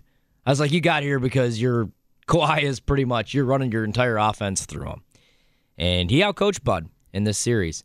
I hate to say it. And I'm not ragging on Bud. Bud's a great coach, great NBA head coach, top 5. But he got outcoached once again in the playoffs. You know, there was a time just a couple of years ago, I was listening, you, Ryan, the producer of the Chuck and Winkler Morning Show here on The Fan. There was a time a couple of years ago before I was a part of this station, I was listening to that show, and people were calling in that Jason Kidd was a great coach. Right. We can all agree that Mike Budenholzer is a substantially better basketball coach than Jason Kidd. If he's great yet, that remains to be seen, I think, but he's certainly got the potential, and he's certainly shown the flashes and comes from the right pedigree of coaching to one day put himself in that conversation. 414-799-1250. We keep knocking you down as you punch it up. Bill in Menominee Falls, you're on the Pick and Save Pro Hoops postgame show. Hey, guys, I appreciate you taking my call. Just want to make some few comments and want you guys to respond to some of those comments, one of which is you make your free throws, you have a Game 7. Yep. You don't lose one of the 4, irregardless. Yeah. I'm not going to fault management for what they brought in, other than the Paul Gasol and Christian Wood move. I think Christian Wood in the future would have brought more to the team than Paul Gasol brought Agreed. this year. But I don't think that really is a factor on this series. Yeah. If you look at what happened this series, Toronto got hot. They were on fire. Almost like you look at what happened with Los Angeles and the Brewers last year. Los Angeles got hot. Brewers were not hot. With that aspect, what do we do 2019, 2020? Who do we re-sign? Who do we get rid of? Do we bring in Mirotic back at $12.5 million plus? I mean, no. We're already talking Middleton at $13 million right now. My question is, who do we keep? Who do we get? I personally would bring back Brogdon and Lopez. I like Lopez's attitude on the court. He can stretch the court when he's hot. I mean, yeah, he got cold, but throughout the season, I mean, he did stretch the court a little bit. Middleton is not clutch. I would bring in Klay Thompson versus Middleton personally. Well, yeah, me too. I mean, that's a top 5 player in the league, though. But the problem is, how are you getting Klay Thompson to come move to Milwaukee? Because Klay Thompson loves the West Coast. He loves Instagram models. He loves Golden State. And if he leaves Golden State, he's going to Los Angeles. He likes winning championships, too. And as long as he's there, they're going to keep winning them. We have an X factor that a lot of teams don't have called Giannis Antetokounmpo. No, that's true. I mean, you got a lot of good players out there that may want to, like they did in Golden State, like they did back in the old Miami days and such. You have a player here that's MVP quality. He's only 24 years old. We now have an opportunity to bring in some of these and structure their salaries so it's beneficial for the team. I appreciate the phone call. Completely agree with you. Thank you, Bill, for the phone call. Completely agree with that. I'll put it this way. Looking down this roster right now, Eric Bledsoe, we don't have an option now. But every player, I'm looking at the box score right in front of my eyes. Every player not named Giannis Antetokounmpo, they could go. I'm not saying blow it up. What I'm saying is nobody proved that they absolutely need to be back. My priority number 1 is not figuring out, do you bring Middleton and Brogdon or Lopez and Brogdon or Middleton and Mirotic? Giannis Antetokounmpo has 1 year left on his current deal. He's lined up right now to be the highest paid player in the history of the NBA. Get that guy locked up, then figure out the rest. I completely agree with that. And I keep making this comparison with this Bucks team and with Giannis to and it's probably getting a little tiresome, but this reminds me of the same situation when the Chicago Bulls fired Vinny Del Negro and they hired Tom Thibodeau. Because you had Derrick Rose, you drafted Derrick Rose, and you hit the lottery. You got lucky, and you hit the lottery. You had no shot at getting the number 1 pick, and that's what Chicago did. They had Luol Deng, they had Joakim Noah, a bunch of homegrown players, and they put together a 60-win season. It looked like they were going to go to the finals. They won Game 1, and it was the year that LeBron joined up with Dwayne Wade and Chris Bosh. They won Game 1 by like 20 points. They smoked them. Then they lost the next 4, and they lost in 5. Because Derrick Rose, as good as he was the MVP of that league, but he could not create his own shot at the end of the game because he did not have a jump shot. And what Miami did was they put the big wing defender on him, whether it was, and they switched at times, but it was mostly LeBron at the end of the game, and they shut Derrick Rose down. That's what Toronto did, just in a different way in this series against Milwaukee. They made Giannis, decide, do you want to beat us by shooting a jump shot? They boxed him away from the basket. They hacked him, they were physical with him, and they took the game away, and nobody could knock down shots. That's what happened to that Chicago Bulls team. And the comparisons are just crazy because it was the same year, the next year after they couldn't get past Miami, Carmelo Anthony was a free agent. He was set to make a bunch of money, and Derrick Rose said, no, man, I'm my own man. I don't want to go out and recruit. That's kind of what Giannis does, and that's what I love because I hate this buddy crap in the NBA. I don't want to see LeBron and Paul George high-fiving each other when they're competing against each other. So that's why I love Giannis. I loved Jordan. That's what made Kobe. The Magic Bird era not the golden age, but probably the most entertaining age of NBA basketball and the era of NBA basketball that brought it to the levels that it is now in terms of the American fandom. 414-799-1250. Ryan in Racine, you're on the Fan. Hey, couple quick points. First of all, I think we definitely have to bring back Brogdon. Yeah. One of those guys that can get to the hoop whenever you want, and he can score. Definitely let Middleton walk. He's not shooting great, and I think you need to find a guy like Thompson who's just consistent. He come off the bench even and just hit shots. Let Mirotic walk. Going 1 for 8 and stuff like that, not going to cut it. And my last point, I think this playoff experience is definitely going to help them in the next years, going into the fourth quarter, knowing what they need to do and putting up buckets. Gotcha. Thanks for the call, Ryan. The only 2 things there real quick on Ryan before we get to the next call. A guy like Klay Thompson or Klay Thompson, because there's only one of those guys, and there's nobody else that's like him, and you're not going to get him. He's not coming. The other thing is that if you do happen to find the guy that's like Klay Thompson and you bring back Brogdon, then you're prioritizing guys off the bench, and you still have a big hole at the wing, and you have a big hole at center. Yeah, and don't tweet me with the Kemba Walker stuff anymore because you're not getting Kemba Walker because he just made himself a bunch of money by beating out Klay Thompson, getting himself on the All-NBA team. So you're not paying 2 guys Supermax unless you want Giannis to walk. But real quick, going back to my comparison about that Derrick Rose Bulls team is that's just, and you lose to LeBron and the Heat, and you're like, oh, they'll be back, man. Derrick Rose is the youngest MVP in league history. Tears his ACL, and I'm not talking anything crazy with injuries or anything, but you just never know. And the problem is you need 2 to 3 superstars. You need to be that Miami Heat team with Chris Bosh, LeBron James, and Dwayne Wade. Because next year, if Kevin Durant goes to New York and Kyrie Irving goes to New York, they have 2 superstars. And in Milwaukee, you have 1. The other thing is we got to stop saying let's let Middleton walk because Middleton has never came out and said, I want max money. His agents never came out and said he wants max money. We all just assumed that because because he's an all-star for the first time in his career. And because he was so good against Boston in the playoffs last year, he's never came out. So if you could get him on a hometown discount, now I'm not saying that's going to happen. I mean, he was an all-star. He's probably going to get his money. If you can, do it. But, I mean, if you could get him on a discount, why are we just letting the guy walk? Because he was really good this year. Let's stop ragging on him. Did he disappear in the playoffs when it mattered most? Yeah. I'm more upset about Eric Bledsoe because you locked him up, and you did not have to do it yet. You did not have to do it. You could have waited. Because what's the knock on Eric Bledsoe? He's a great regular season player. He's always been good in the regular season. Last year in Prunty's system and in Kidd's system, he was kind of a mess. But he's always been a decent regular season player, a pretty damn good regular season player.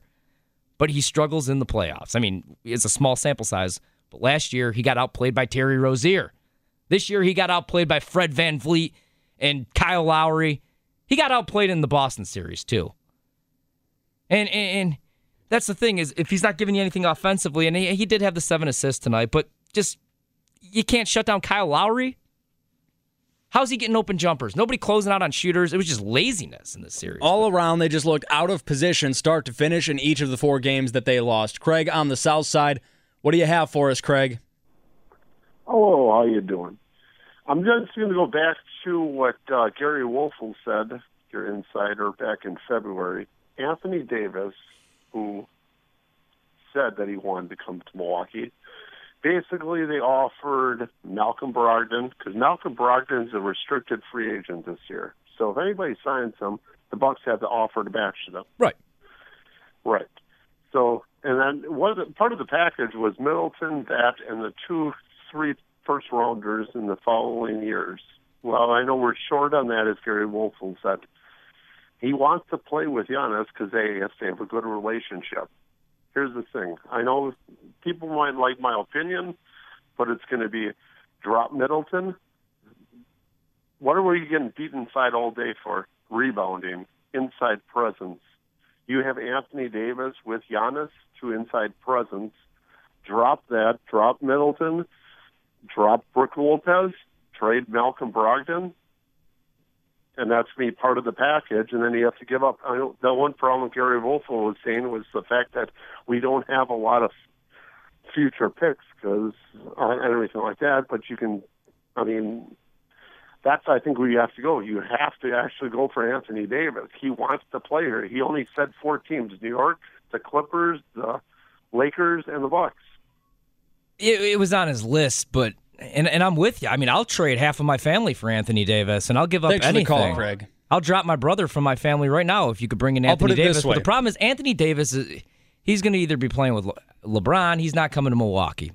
He's just not. Here's the thing. There's only one way that you do it, and you have to have, kind of like the Raptors took a leap of faith on Kawhi Leonard. They just had to hope that the dude was kind of like the situation Anthony Davis is in. Kawhi, everyone thought wanted to go play in L.A. He was going to hold out unless he went to L.A., The Raptors had to make a gamble when they made that trade, that if they could get the guy to play, that he was going to play, he was going to show up, and he was going to get them to the NBA Finals. That panned out. The Bucks would have to take a similar gamble, and the only way I can see it working is a sign-in trade in which all players are signed, Middleton, Brogdon, Picks, Davis. Right, and so that's why I got excited, and that's a good example right there. Another good example is Paul George in Oklahoma City. Oklahoma City took a shot with him, like, okay, we're going to do this deal, and then we're going to try our best to get him to stay in a smaller market playing with a ball-dominant guard like Russell Westbrook, and they hit. And they went on stage together and hugged it out, and they signed Paul George, and he stayed in a smaller market. So that's good for a smaller market like Milwaukee. Didn't really work out for Oklahoma City in the playoffs because Paul George was brutal, but it's an MVP candidate, and you kept him in a small market. So there is that hope, and maybe Toronto kept Kawhi Leonard by making the finals. But I don't see Anthony Davis coming to Milwaukee, and I hate to be the bearer of bad news. I just don't see it happening. I see him playing with LeBron, maybe. I see him playing in a big market. I don't see Anthony Davis coming here, unfortunately. And real quick, going back to the Mirotic thing, absolutely not am I bringing him back. This is a guy that couldn't find the floor in Game 6 with the season on the line. No way. Bye.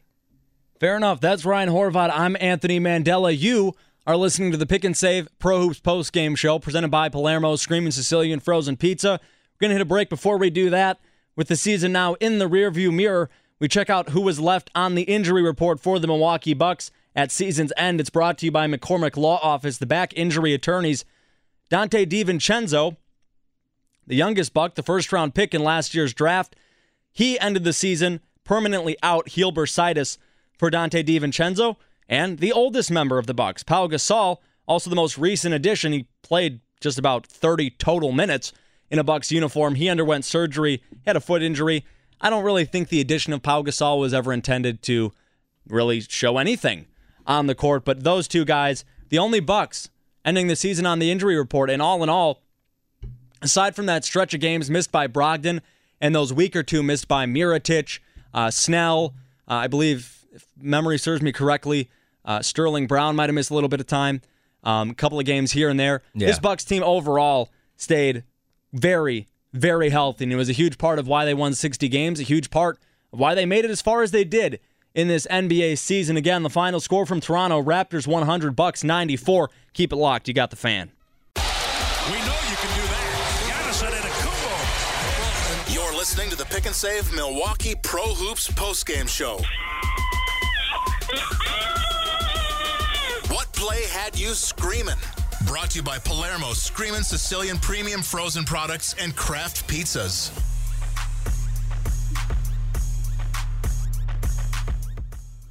I'm going to miss this song. Oh, that's Ryan Horvat. Sorry. I'm going to miss the song, too. That's Ryan Horvat. I'm Anthony Mandela. Evan Heffelfinger producing the show on the other side of the glass. And the Bucs season is over. They drop their fourth straight game, 194, the final score in favor of the Raptors. The Raptors, what can you say? They beat you. They had to win 4 games. They had to be the better team in 4 games, and they were. But it wasn't without its good moments for the Bucs in this one. The screaming play of the game, highlight courtesy of the NBA on TNT. Middleton has to chase it. Fires it and hits. Well, he knew that time was running down, and he hits a very difficult 3. That's his third 3 of the night. Back to double. Marv Albert on the call. That three-point shot from Chris Middleton, beating the shot clock. 4 for 8 from deep was Chris Middleton. Part of a 14-point night. Disappointing performance from the man with 41 minutes in the game. And an NBA All-Star in this 2018-19 season for the Milwaukee Bucks. 414-799-1250. Still to come, we're going to hear from Giannis and Chris postgame, as well as head coach Mike Budenholzer. But right now, we're going to hear from Dwayne on the north side. Dwayne, you dialed 414-799-1250. We appreciate it. What say you? Oh, this is Ram. Oh, why did it say Dwayne? I don't know. I'm a Evan. regular caller, too. Wow. Anyway, I've been saying this all along. Y'all doing a good job with your show tonight. Appreciate it, man. Yeah, you're doing a good job. But going back to your comparison, we need to get something straight. Middleton is not on Klay Thompson's level. No. Just, we don't even want to put it in. I would think it's blasphemy to even put his name next to him. You're talking about a guy who has scored 37 points in one quarter, has 2 60-point games and 10 50-point games, and highest Middleton's ever scored is 41 points. And he's been in the league 7 years. So he has a lot of work to do to even be considered. And I'm going to say this, and I might make a lot of Twitter people upset.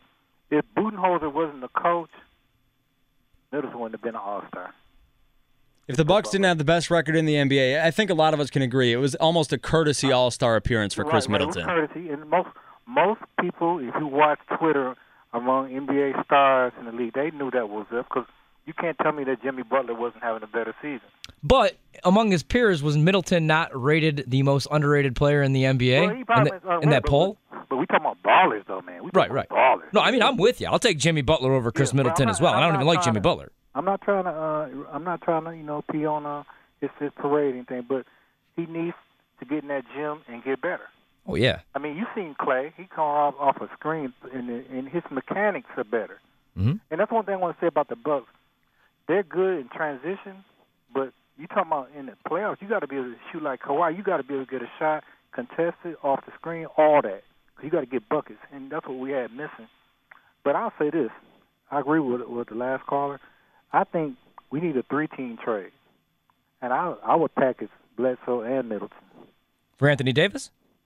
Well, I don't know who's going to be for Anthony Davis. Well, I mean, you talking about you need okay, this is my formula. I think you need a big 3. Mm-hmm. You need at least 3 players that can get you 65 to 70 points. No, I agree. Yeah.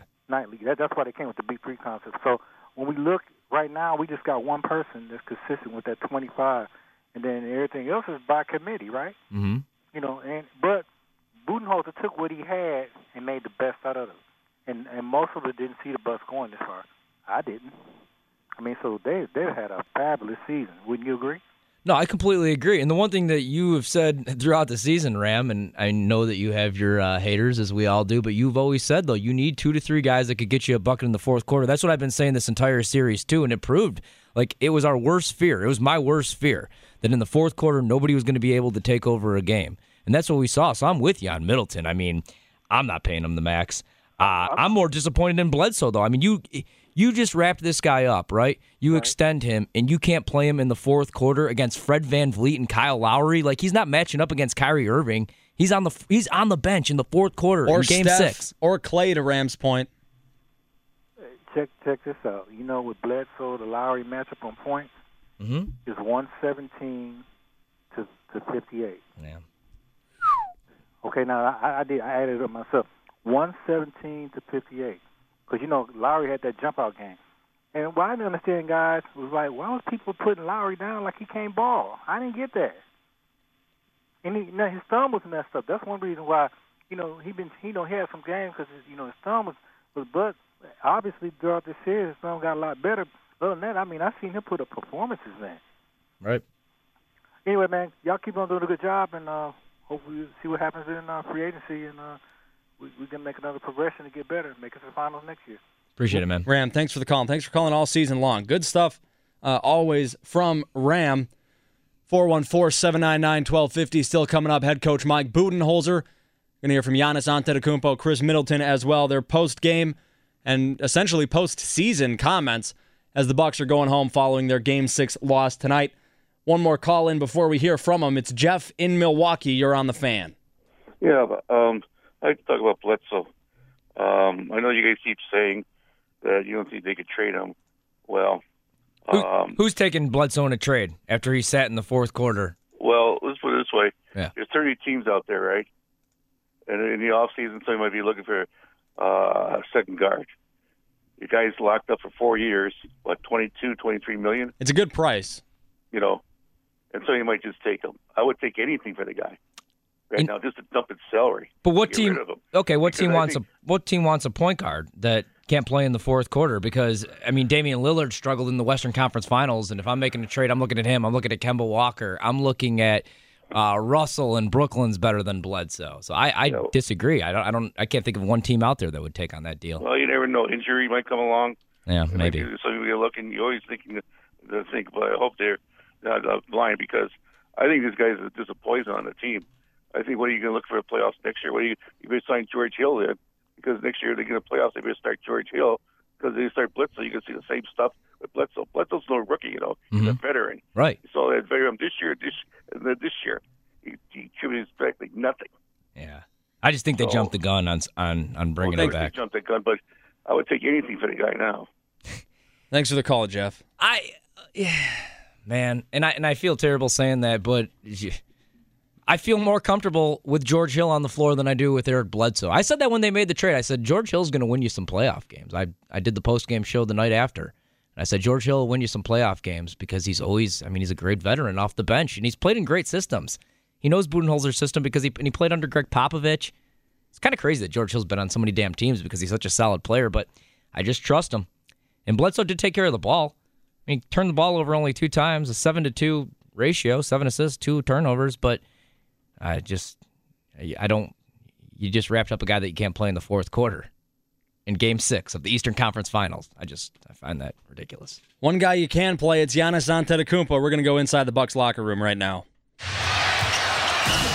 We're heading into the Bucks locker room to hear what the players saw on the court. Sponsored by Precision Sports, specializing in the delivery, installation, removal, and repair of basketball hoops, exercise equipment, game tables, and backyard playgrounds. Go to PrecisionSportsOnline.com. 194, the Bucks fall in Game 6 of the Eastern Conference Finals. Giannis Antetokounmpo, a team best, 21 points, 11 rebounds. The Robin to his Batman, so to speak. Chris Middleton, 14 points, a team best, 4 3-pointers made. He was 4 of 8 from beyond the arc. Giannis Antetokounmpo, Chris Middleton, the guys that met with Coach Budenholzer when he was on his recruiting trip to Milwaukee, they sat before the assembled media outside Scotiabank Arena in Toronto following tonight's loss. Here is what the Bucks All-Stars had to say. Kane Pittman with the pick and roll, Giannis. Obviously, the 26-3 run was the key stretch in this game. What were you guys struggling with offensively? Obviously they were on a roll scoring the ball, but what was the struggle for you guys in trying to get good shots? Obviously we were playing real well, in the half and in the third quarter. We know Toronto is a great team. They're gonna make runs, but as a team we just try to stay focused and try to move the ball, trust one another, execute, and we knew that we're gonna make a run. But obviously wasn't able to rebound the ball and run in transition, get the easy points. So that's why we lost the lead. Giannis, over here on your right. Steve Ashburner, NBA.com. Last year, after your last game, you said that you felt you were the best player, but it was clear that the defense, the game plan was to stop you. I said that last year? Yes, you did. I don't remember that. To be honest with you, I don't remember that, but continue. Okay. The fact that we saw pretty much a similar situation, at least you believe you're the best player or near the best player on the floor, but the game plan is to stop you. What has to change for you? What has to change for your team to make that fail? I don't think anything gotta change. At the end of the day, we trust one another, and the game plan was double team me,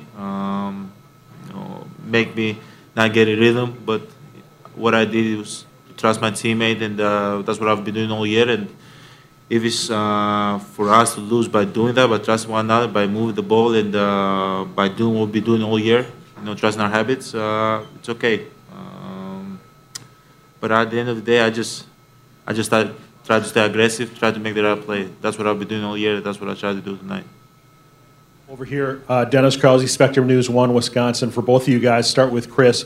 The steps that this team made this season, and I know it's hard with the emotions raw, but right now, can you kind of take a look at what this team accomplished? Yeah, I mean, I think we had a great year. 16 wins, one of the best teams in NBA history. Got past the first round, what we struggled with for a long time, and just fell short of our goals. We were right there. So all in all, I think it was a great season, but still fell short. Athletic, Giannis, I'm curious for you, what do you end up taking from this series? Man, obviously when you're up 2-0, that doesn't mean nothing. You gotta learn how to come out and close out games, especially after Game 3. We gotta get better as a team, and we gotta get better individually. I think it's just the start of a long journey, and we're going to get better, and we're going to come back next year and believe in who we are, believe in what we've built this year, and hopefully we can be in the same situation and be the ones moving forward. Guys, Greg Matzek, WTMJ, and to your left, Giannis and Chris. First of all, thank you for all your time throughout the entire season. Chris, what's this next month and a half-ish like for you? Obviously, you're leaving a locker room tonight, and that locker room won't look the same next year at this time. What's this process going to be like for you? Take some time off, spend some time with my family, get healthy, and start training. I mean, that's really what the first month is really about. Matt Velasquez, Milwaukee Journal-Sentinel. Giannis, obviously you played more minutes tonight than you have in regulation at any point this series. Pretty much more minutes than you've played throughout the season as a whole. Just with the first 90 seconds of the fourth quarter going the way they did, were you itching to get off the bench? Did you feel like you needed to be out there more? Obviously, I want to be out there. I want to play. I love playing, but I trust my coach. I've trusted my coach the whole year. The way he's been putting me into the game, the way he is taking me out of the game and making me rest and putting me back in the right moments, and that's what I got to do right now. You cannot just start making up things, or you cannot just go and tell him put me back in, especially in a game like this. But it's all about trust, man. You can never lose the trust, especially in a game like Game 6 tonight. But obviously, I want to play as much as I can. I want to be on the court and help my teammate do whatever it takes out there to win. Chris, Mark Schwartz, ESPN. Coach Bud complimented you on the job you did defensively against Kawhi Leonard, tough cover. He got 17 rebounds in this game. What was it like to see the force that he was playing with in this game, and how difficult was it to withstand that force? He's a great player. I mean, a guy that can score at all levels, guys that can defend many different positions. He had great, rebounding instincts. He grabbed a couple loose balls. He's just a great player that willed his team, made plays, made some tough shots, just led them. Great player, though. This question for Giannis, Ray Junbao from Tencent. Hey, Giannis, you talked about you want to get better as a player. Do you have any plan this summer to work on so you can to be a better basketball player, like a work on shooting or anything? If I have any plans for this summer, obviously I gotta go back home and spend some time with my family, and after that, I'm gonna make sure I get in contact with the coach staff and see what we can work as a team, and how can I get better individually. And it's something that I take pride in, getting better in the off season. So hopefully I can work in the right things, listen to my coaches and what they think I can get better at, and work my butt off and come again back next year and just be a better basketball player and a better teammate. Eric Name, The Athletic. Giannis, I'm curious, when you look at Kawhi on the other side, he's a guy that's gone through it. He's gone through some losses. He's been here in the playoffs before. Do you feel like that was a difference in this series, that he had done it before and you haven't done it before yet? Yeah, you can tell. You can tell from the way he was playing, and not just in this series, in the previous series also. The way he plays, he has so much patience. He knows what he's going to do. He has confidence in himself, and he has the experience. He's been here before. He's been to the finals multiple times, and he played well. He did everything he could to help his team win, and it was a tough guy to guard for our team. Malika Andrews, ESPN. For both of you guys, I'm curious, you guys have talked a lot about how at this point, sometimes it takes experience. I'm wondering if now that you have some of that experience, if you see more validity to that point, or what you think about that now that you've gone through it.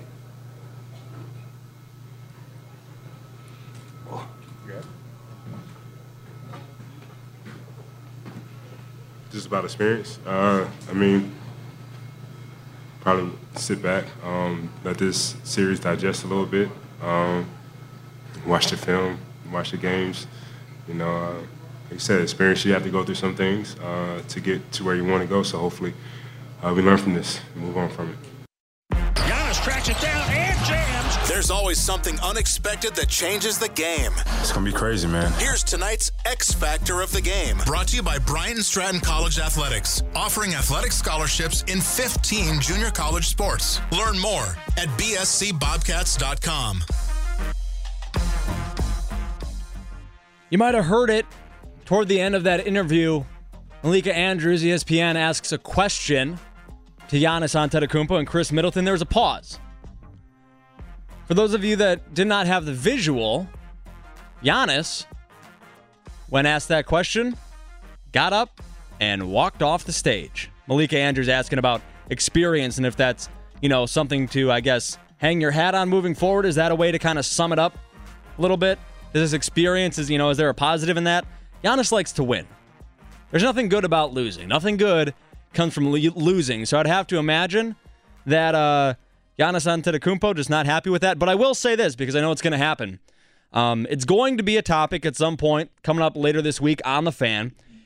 And somebody's going to call and, say, well, whatever, he just lost. What do you expect from blah? Oh, it's not that bad. And it was the same guy that, wanted to crown Cam Newton and everybody else that walked off a stage ever. All I ask is that you be consistent.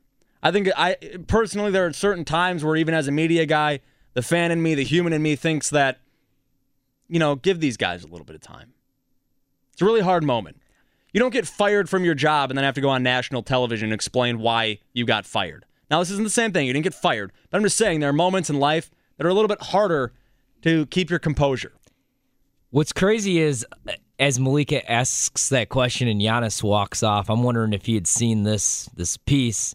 The headline, Bucks elimination puts focus on Giannis's future in Milwaukee, and then he stormed off, didn't want to answer the question. Middleton kind of looked back like, I got to answer this myself.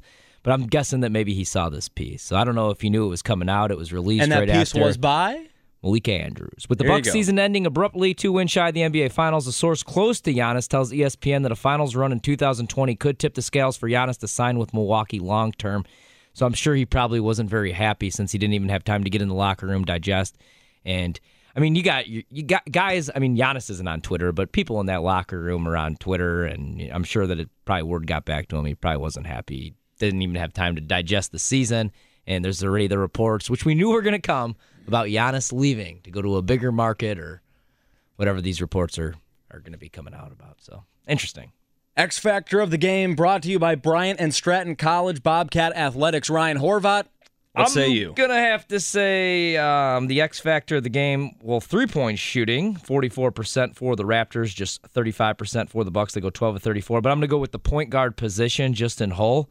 Eric Bledsoe, 30 minutes, 8 points only, 7 assists, 5 boards. Unable to play in the fourth quarter because he was getting his lunch eaten by Kyle Lowry, who played 41 minutes, went 6 of 10 from the floor, 3 of 4 from the three-point land, had 17 points. And Fred VanVleet, your backup point guard, also played 34 minutes, and he only missed one shot. Went 4 of 5 from 3 and scored 14 points. So Eric Bledsoe outplayed the X Factor of the game, the point guards for the Raptors, the backcourt. 414-799-1250 if you still want to get on here. The final few minutes still remaining on the Pick and Save Pro Hoops post-game show. Coming up next, though, you just heard from Giannis and Chris. It's time to hear from the man on the sideline. Head coach Mike Budenholzer is next on 105.7 FM, The Fan. This is the Pick and Save Milwaukee Pro Hoops postgame show. Let's get tonight's Wrench and Go drive of the game. Need auto parts? Wrench and Go is a self-service yard. Bring your own tools and access the lowest priced auto parts around. This is the only station Bucks fans need. 105.7 FM, The Fan. Anthony Mandela with you, along with Ryan Horvath. Toronto punching their ticket to the NBA Finals. They're going to move on to lose to the Golden State Warriors. The Milwaukee Bucks headed back to Milwaukee in a long offseason of contemplation. The loss now without some bright moments. The drive of the game. Highlight, courtesy of the NBA on TNT. Tap it out to Middleton. Lopez banking on Lowry. Here's Ibaka over to help. And a foul. It counts. And Lopez will go to the line. And that's why I'm asking, who wants to... Marv Albert, Chris Webber, Reggie Miller on the call. That and one from Brook Lopez breathed momentary life into this Bucks team late in the fourth quarter. Brook Lopez doing what he could to try to keep this team going for a Game 7. It just was too little, and it was too late for the Bucks center. Yeah, I could guarantee that a team will never give up a 26-3 run in an Eastern Conference Finals game and end up winning that game. You can't. It's just something you can't do. You can't. 3 points, a 26-3 run. Oh, sorry. Go on. It just can't happen. Some of it just based on talent. Some of it schematic. The man behind the plays that were drawn up, whether they were executed or not, is one thing, but they had to be designed. That was done by head coach Mike Budenholzer. Let's hear from him. Let's hear from the head coach. This segment is sponsored by Schneider. For over 80 years, they've been offering great careers with great benefits and more home time. Visit SchneiderJobs.com or call 1-800-44-PRIDE. This is the only station Bucks fans need. 105.7 FM, The Fan. Just like to start by congratulating Nick Nurse and his staff and the Toronto Raptors and all their players, their organization. Congratulations to them. They did a heck of a job. It's hard to put into words, how you feel when a season like this ends. I'll save most of it for the team, but I'll say I couldn't be more proud of the way our guys compete, the way they play every night, the way they conduct themselves. This hurts, but what they did in this playoffs tonight against a really good Toronto Raptor team, and to get to the conference finals and the regular season, special season for us. And we feel like we're just getting started. This is the beginning of our journey. And again, I couldn't be more proud of our team. And I don't know that there'll be an opportunity in questions. I would like to thank John Horst and the front office and the job that they did in this setting, in this environment, the roster and everything they did to put together a team that could compete at this level. I couldn't be more thankful and grateful and appreciative of what John Horst, the front office, does, what the ownership does. So I just wanted to say that here in this setting. Matt Velasquez, Milwaukee Journal-Sentinel. You guys were up 15 late in the third. They go on that 26-3 run. Just what did you sense from your guys during that stretch? Did you sense them tensing up, or how would you maybe diagnose the struggles in the half court too? I'm not sure I'll go back and watch this game, at least not for a while. A little bit of both. I felt like we got out in transition. I remember one big play. Giannis gets it on almost a lob and is at the rim and kicks it out, and we miss a wide open three. And my guess is there's going to be some situations where we missed open shots, and there's going to be some dry possessions where we either don't execute well enough, we don't maybe share and pass the ball and play in a crowd. 26-3 run is usually a little bit of everything. Eric Name, The Athletic. I'm curious, taking a look at the start of that fourth quarter, Giannis is on the bench. When you look back, do you regret maybe not having Giannis out there as they go on that run that ties it up real quick? No, I mean, it's been a big topic, something, lots of questions. I don't think Giannis playing 44 minutes is the solution. If we can't win with Giannis at, 40 and a half, then Toronto deserves it. At some point he's got to take a break. I think he took a 1-minute break in the third quarter, and he took a minute and a half or 2 minutes. And, credit to Toronto, and it's an area where we got to be better. Giannis was out there for a lot of good things, and, part of whatever it is that didn't go our way. Kane Pittman with the pick and roll, Bud. With 29 seconds left, it's a 3-point game. There's a bit of a differential there with the shot clock. Was that an obvious decision for you to let them run the clock out and try and stop, or what's the thought process when you get there? No, gosh, it's right, like on that edge. And, we talked a lot about it as a coaching staff and, went into the huddle with the players. And, I think it was 29.4, 29.6. So, you feel like there's a 5.5, 6 second differential. And as good as we've been defensively all year to try and get a stop. You got 5 seconds, 6 seconds to come and score, a 3-point and tie it up. The debate, do you have more possessions and play the free throw game? Like I said, it's just right on the edge, 29.6, 5.4 different, 5.6 difference. We went with trying to get a stop. Eric Name, The Athletic. Taking a look, you just mentioned a sequence where Giannis has it underneath, kicks it out. You look at 21 points from him at the end of the night. Is there some push from you to try to be more aggressive, try to take it to the rack more? Or I guess just kind of how would you view him in these final 4 games? I thought he was fabulous. There was, maybe I think the one game 3, when you look at the film and you have conversations with Giannis, that was maybe the only game where, I think the aggressiveness and the force that he needs to play with, there was, enough situations where we felt like he could have been more aggressive, more forceful. But 5 out of 6 games, I would say, and even that one, he was very good. I'm just being critical of Giannis and trying to push him. He's doing very, very close to exactly what we need and what we want him to do. Just late, Matt Velasquez, Milwaukee Journal-Sentinel, just late in that third quarter with what Kawhi was doing, and then he continued for the rest of the game. Just how hard is it to try and slow him down and stop him, and how much of that has been like a story of this whole series for you guys?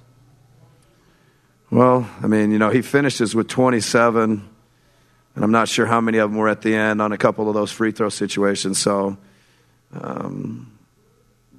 he's a great player. He made some very, very special plays. Give him a ton of credit, but to your question, I mean, I thought the defense overall on him was to be commended.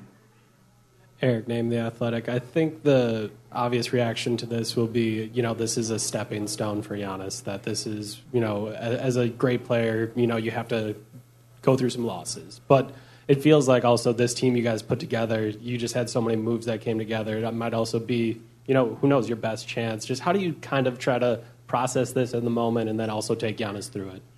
Yeah, there's no doubt that, what John Horst in the front office was able to do with bringing in George Hill and Nico Mirotic and obviously Brooke in the summer, that the roster that was put together for this season, as the season started going, you started feeling like it was special and could do special things, including advancing past tonight.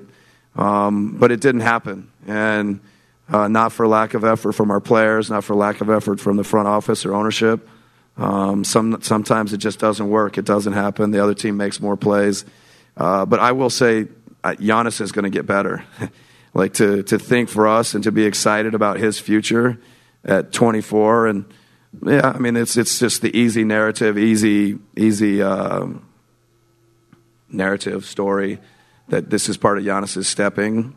But I think the thing that makes Giannis unique and exciting is, in our minds, we feel like he's going to get a lot better. He's at 24. Some guys are, I don't want to say they are who they are, and some of the great ones at 24 were just, and then they were the same at 30 and 32 and so on and so forth.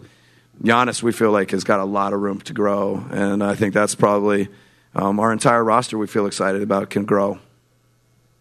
Just the rebounding numbers, they're all in your favour, really, when you look at them. But it felt like, again, they just were able to get offensive rebounds in key points. And it was Kawhi tonight, I guess. You spoke about it after Game 5, but did you think that that was more him making big plays, or what did you see from your guys on the glass?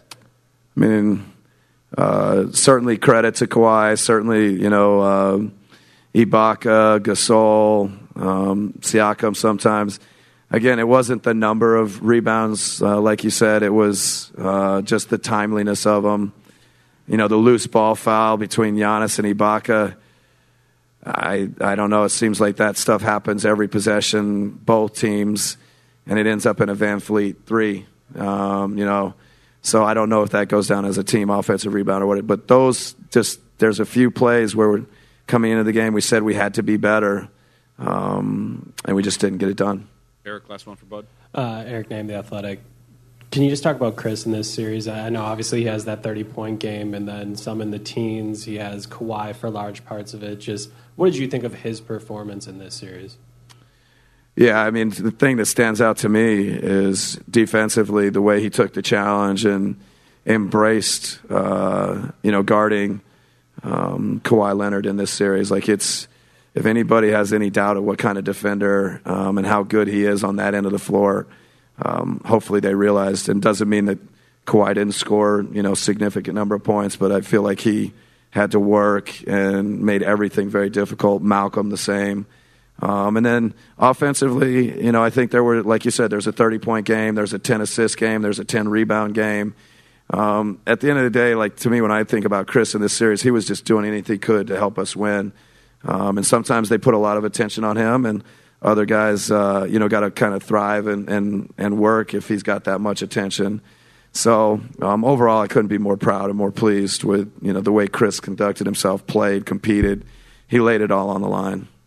There he is, head coach Mike Budenholzer, after tonight's season-culminating loss in Toronto. The Bucks hadn't lost 3 in a row, let alone 4 in a row all season long. They achieved that tonight in some sense of it.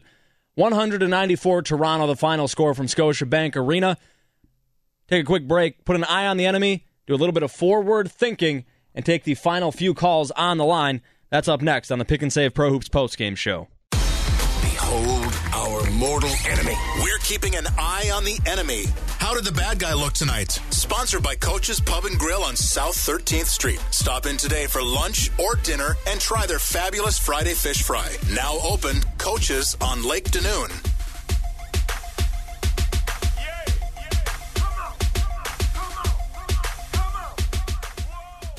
Pick and Save Pro Hoops post-game show presented by Palermo's Screamin' Sicilian Frozen Pizza. I'm Anthony Mandela. Ryan Horvath to my left, Evan Heffelfinger on the other side of the glass producing the program.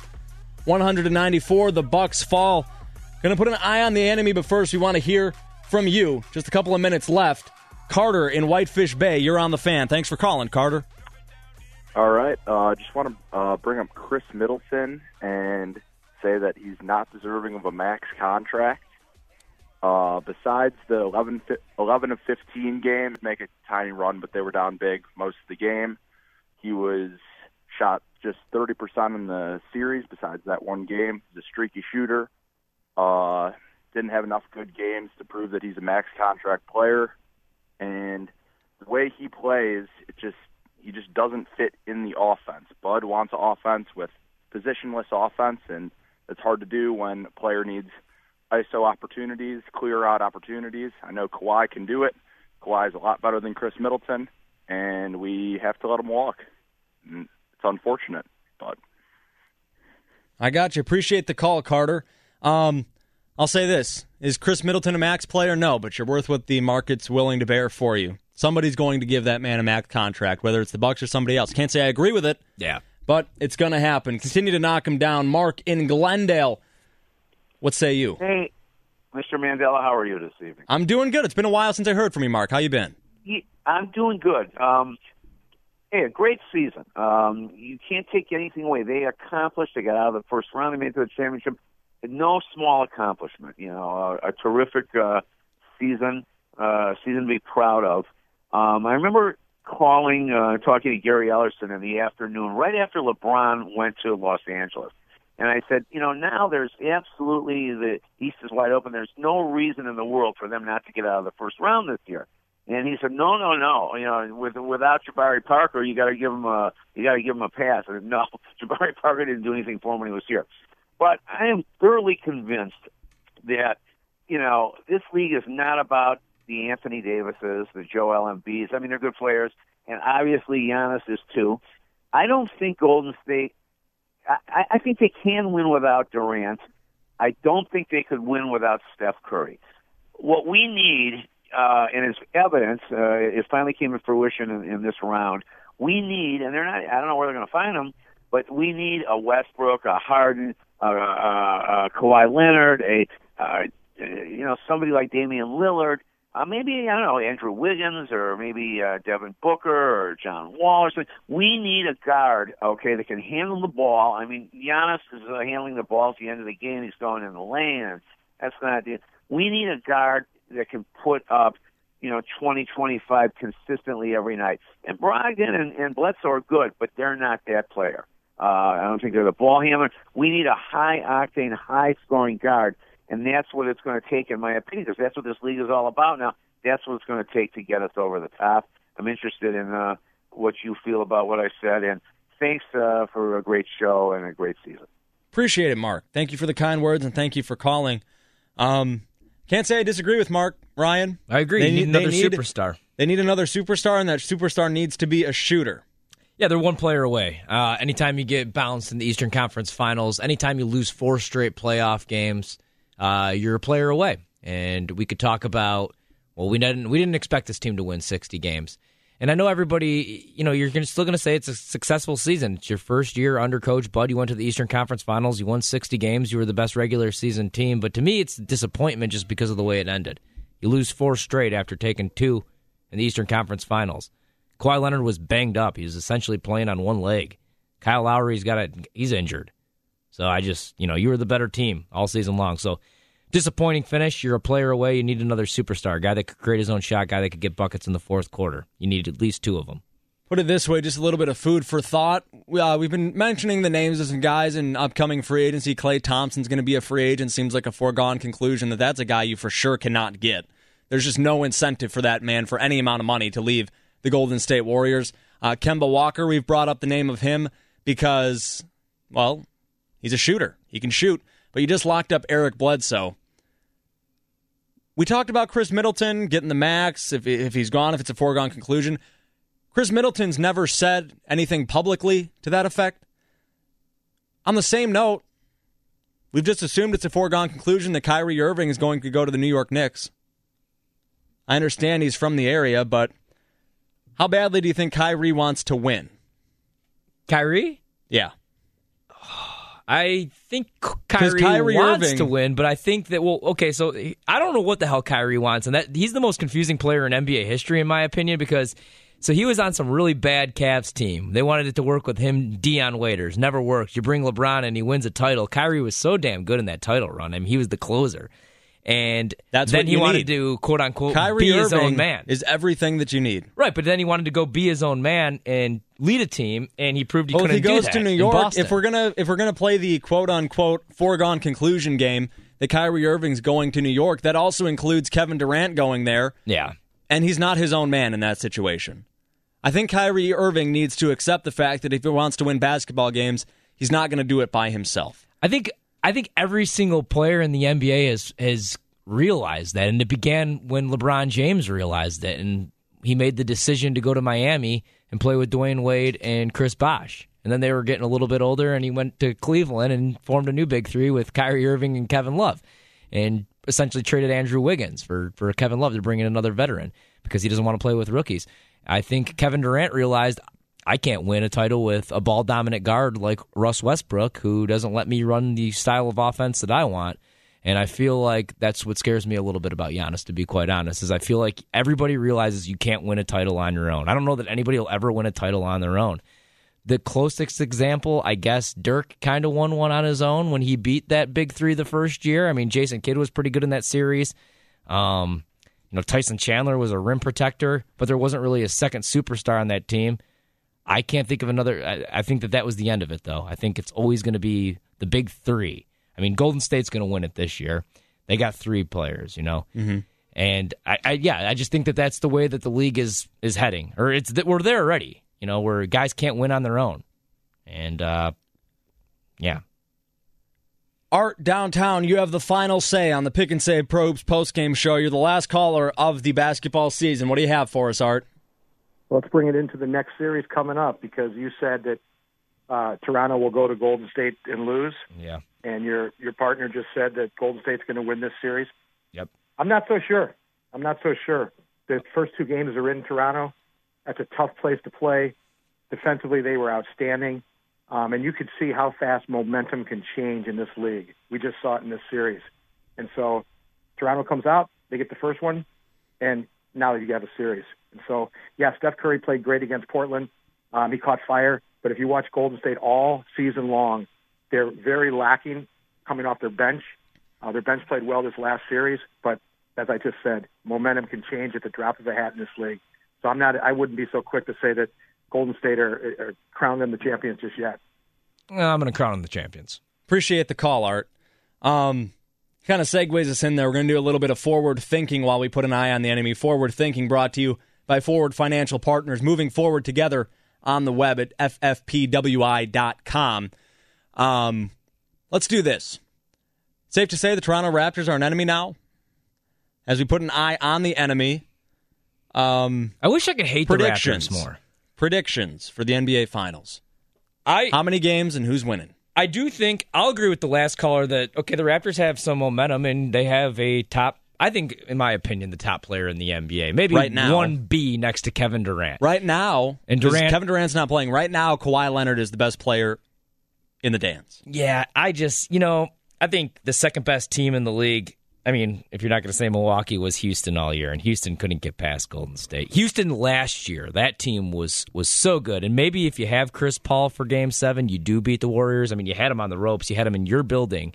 You had a double-digit lead going into half, and the Warriors still won that series, and I think that Houston team is way better than this Raptors team. I don't even think it's close.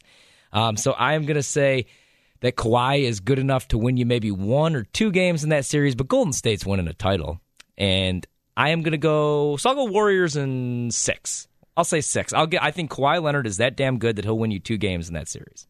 I'm going to say Warriors in 5, so that's an eye on the enemy and some forward thinking. It's been kind of organically, it's come up as a topic of conversation tonight about who the Bucks might not bring back. I know we have some impending free agents, but some forward thinking, Ryan Horvat, the most likely player to be back. Most likely to be back? I think Lopez. I'm going to go Lopez because I think that he's going to take a discount. I think he really likes it in Milwaukee. I think he really enjoys his on-court interviews with Katie George, who does a great job. I think they got a nice little relationship going on. He likes talking. I think he likes the team. I think that he's found himself in a situation, in a system that he loves. And even when, Mirotic called Pau Gasol when that trade went down. Gasol said, Mirotic said to him, hey, there's something special happening here, and that's kind of like what's going on in Golden State, why Durant and everybody wanted to go play there, because the basketball moves. So everybody's getting shots. Everybody's getting their touches. It's not just iso ball with James Harden trying to take over a game and not running any offensive sets. So I think people will want to come play in Bud's system. I think Lopez will take a discount, So I think he's the most likely to be back. I don't know about Middleton because let's say New York does strike out on Kevin Durant. Let's say New York strikes out on Kyrie Irving. You don't get to just keep stockpiling this money. It doesn't you don't get to save it forever. There's no rollover. You have to spend it. So I think that if you lose out on two guys like that, you want to sell tickets and you want to be a 45-50 win team, maybe get that 6-5 seed because people in New York want to go back to the playoffs, that maybe Middleton gets a max offer from a team like the Knicks. So I can't guarantee he's back. Brogdon made himself a lot of money in the playoffs, and I think obviously, you could match the deal, but how much money are you going to match if somebody throws him something ridiculous like $24 million, which I don't know. So I'm going to say Lopez. Brook Lopez will be back. Brook Lopez. Yeah, I say Chris Middleton. Okay. The call it's almost a contradictory nature of the calls that are coming in that you need multiple all-stars, you need multiple stars. Chris Middleton's the closest thing you have to it. He's the easiest one you can bring in. Right? Yeah.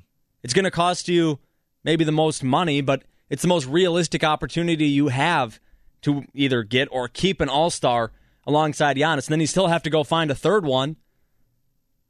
But you just can't let that player walk in this situation, I don't think, if you're the Milwaukee Bucks.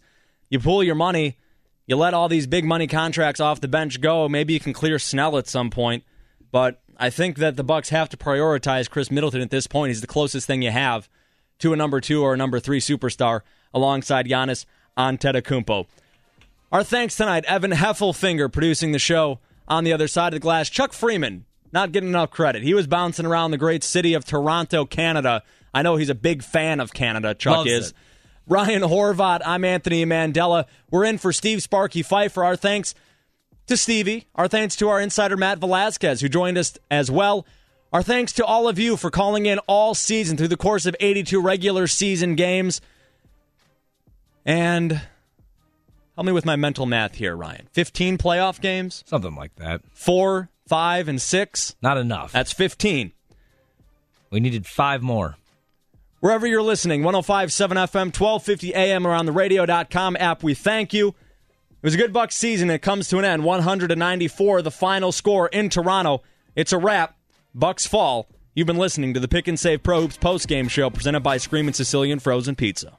This episode is brought to you by Progressive Insurance. Whether you love true crime or comedy, celebrity interviews or news, you call the shots on what's in your podcast queue. And guess what? Now you can call them on your auto insurance too with the Name Your Price tool from Progressive. It works just the way it sounds. You tell Progressive how much you want to pay for car insurance, and they'll show you coverage options that fit your budget. Get your quote today at Progressive.com to join the over 28 million drivers who trust Progressive. Progressive Casualty Insurance Company and Affiliates. Price and coverage match limited by state law.